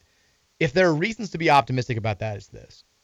This Duke team, I think everybody still thinks of Duke as athletes everywhere, run and gun a little bit, lots of offense. John Shire does not play the way that Coach K's teams play. Duke is one of the slowest tempo teams in the ACC. They played the 276th fastest tempo in college basketball. They are a bottom 20th percentile team when it comes to pace. They win with rebounding and defense. It's not the star freshman that they brought in this year. Filipowski's been great. Whitehead's been good recently. But they haven't been, I think, what they were advertised to be. They haven't made the type of impact that people thought they were going to be. Also, Jeremy Roach has not carried over his terrific late season NCAA tournament run into this season. He's been just kind of whatever. They've been a very average offensive team. So if we get blown out, it's going to be because they just stifle us defensively. Like we just can't get anything going defensively, and we've been scoring pretty decently recently. I didn't mean that for that to rhyme. My apologies. But Okay, who's the texter that said I like the Zoot? will you Suit stop? Riot? I know you're not paying any attention. You're just going through this is why we try to keep the text line away from you. We have 7 minutes here. Stay focused. We could talk about this off air. But Duke, they're second in the conference in scoring defense. They're second in 3-point defense. They're third in field goal defense. They're also the best rebounding team in the conference. They kill you with rebounding and defense. Louisville, if they just play as hard as they did Saturday, that alone should be enough to keep this game within 18 points. I think that's the question. So I think that there are reasons to point to your prediction of covering the spread and feel good about it. I think there are reasons that this is not a great matchup for Louisville overall. Duke has held 23 of their 28 opponents below their season average in scoring, and our season average in scoring is still pretty low. So if that trend continues, it's going to be a rough offensive game tonight for us. My counterpoint to that is blah, blah, blah. I don't care about the stats. I'm telling you from the heart. You can feed me your stats and your facts and your rhyme and your reason and your confident, whatever. I'm telling you right now, we're covering, I guarantee we are covering 18, and we're going to be within single digits. Okay. And I was not a fan of the Zoot Suit Riots. Zoot Riot. I I like thought it was the Zoot- song. I like Zoot Suits, but I thought that was the the riots was a racial riot. I thought Zoot Suit Riot was a song. No, it's like an event. It's an actual riot that occurs. Zoot Suit Riot was a song. Yeah, but it's based on an event. I know, but you're saying you weren't a fan of the Zoot Suit Riots. Oh, I thought you meant I like the actual event. No, I don't. The song was okay. The song was not okay. Cherry Poppin' Daddies. That was the name. What a terrible time for me. What a horrible name. Awful. I mean, the names give it away. It was a terrible time for me. I mean, why does all I saw all big bands have to have daddy in their name too? By the way, everybody guessing this rumor is right. Every single person knew exactly what I was thinking. See, I had not actually heard that. What? You But never heard that? I knew about someone in a member of the swim team. Okay, now every other room, not everybody's right because everybody else is. They all involve Rick Pitino. Every single guess involves Rick Pitino, and the other ones I have heard, but this was the most prominent. But this was while I was at UK. No. Oh, okay. I thought you were talking about UK tenure. A couple of the guesses are during his UK tenure, and a couple of them are from the Because tenure. but yeah, here tenure doesn't count because it's past the 90s. True. The 90s when like I said, I knew about a swim team member and somebody else locally. Well, But yeah, that was a rumor that turned out I think to be true. If not, I think it's known. Yeah. yeah, but again, I knew that one, but like that was I had not heard like the Patino one I'd heard like I remember before it actually became out public with the whole, whatever her name was. How am I drawing a blank on her name? The 15-second girl. Karen Cypher. Thank you. Like before that even came public, the messages were rumors of he's been spaced out because of an affair and yada yada yada and this and that. And I remember like he had to go to Cincinnati for something, And Yeah, that was but the time I kind Cleveland of Clinic, I believe. yeah, and when it was coming at me, it was all from UK people, and I'm like, okay, whatever, dude, Are you familiar with the big UK rumor back in the day? with Patino. No, with a certain famous fan and a certain player. If I do, I don't remember. Oh, you know that one? You got to tell me off the air, and maybe I'll click in my head. But what you're giving me is Text not line, I literally mentioned it in the text line. The first 4 responses are all correct. Well, I'm gonna have some fun in the text line after the show tonight. You should. Text says the Squirrel Nut Zippers. There's no way that was a real band. There's the Squirrel Nut Zippers. Yeah, but honestly, can you definitively say that's probably not a real band? No, If you had told me Cherry Poppin' Daddy was a band name, I'd have said the same thing. There's no way. Text says it was a riot, but Trevor, I'm talking about the song. Oh, I actually don't remember the song as much. Zoot Suit Riot, Riot. That does sound Throw like back a bottle of beer. I mean, it sounds like every single one of those songs that came out there. sounds like I can't read that. Now everybody's just guessing rumors. Well, they don't have to be guessing. You know what's sad is we keep talking about these rumors, and some of them became true. Not Marilyn Manson being Paul or moving his Okay. That's what I want the ones that were fake. Last person's fake band name. I cannot. There's no way I can read that. I gotta see this. I love it when you say that. It makes me so intrigued. I just read the most recent text that we have.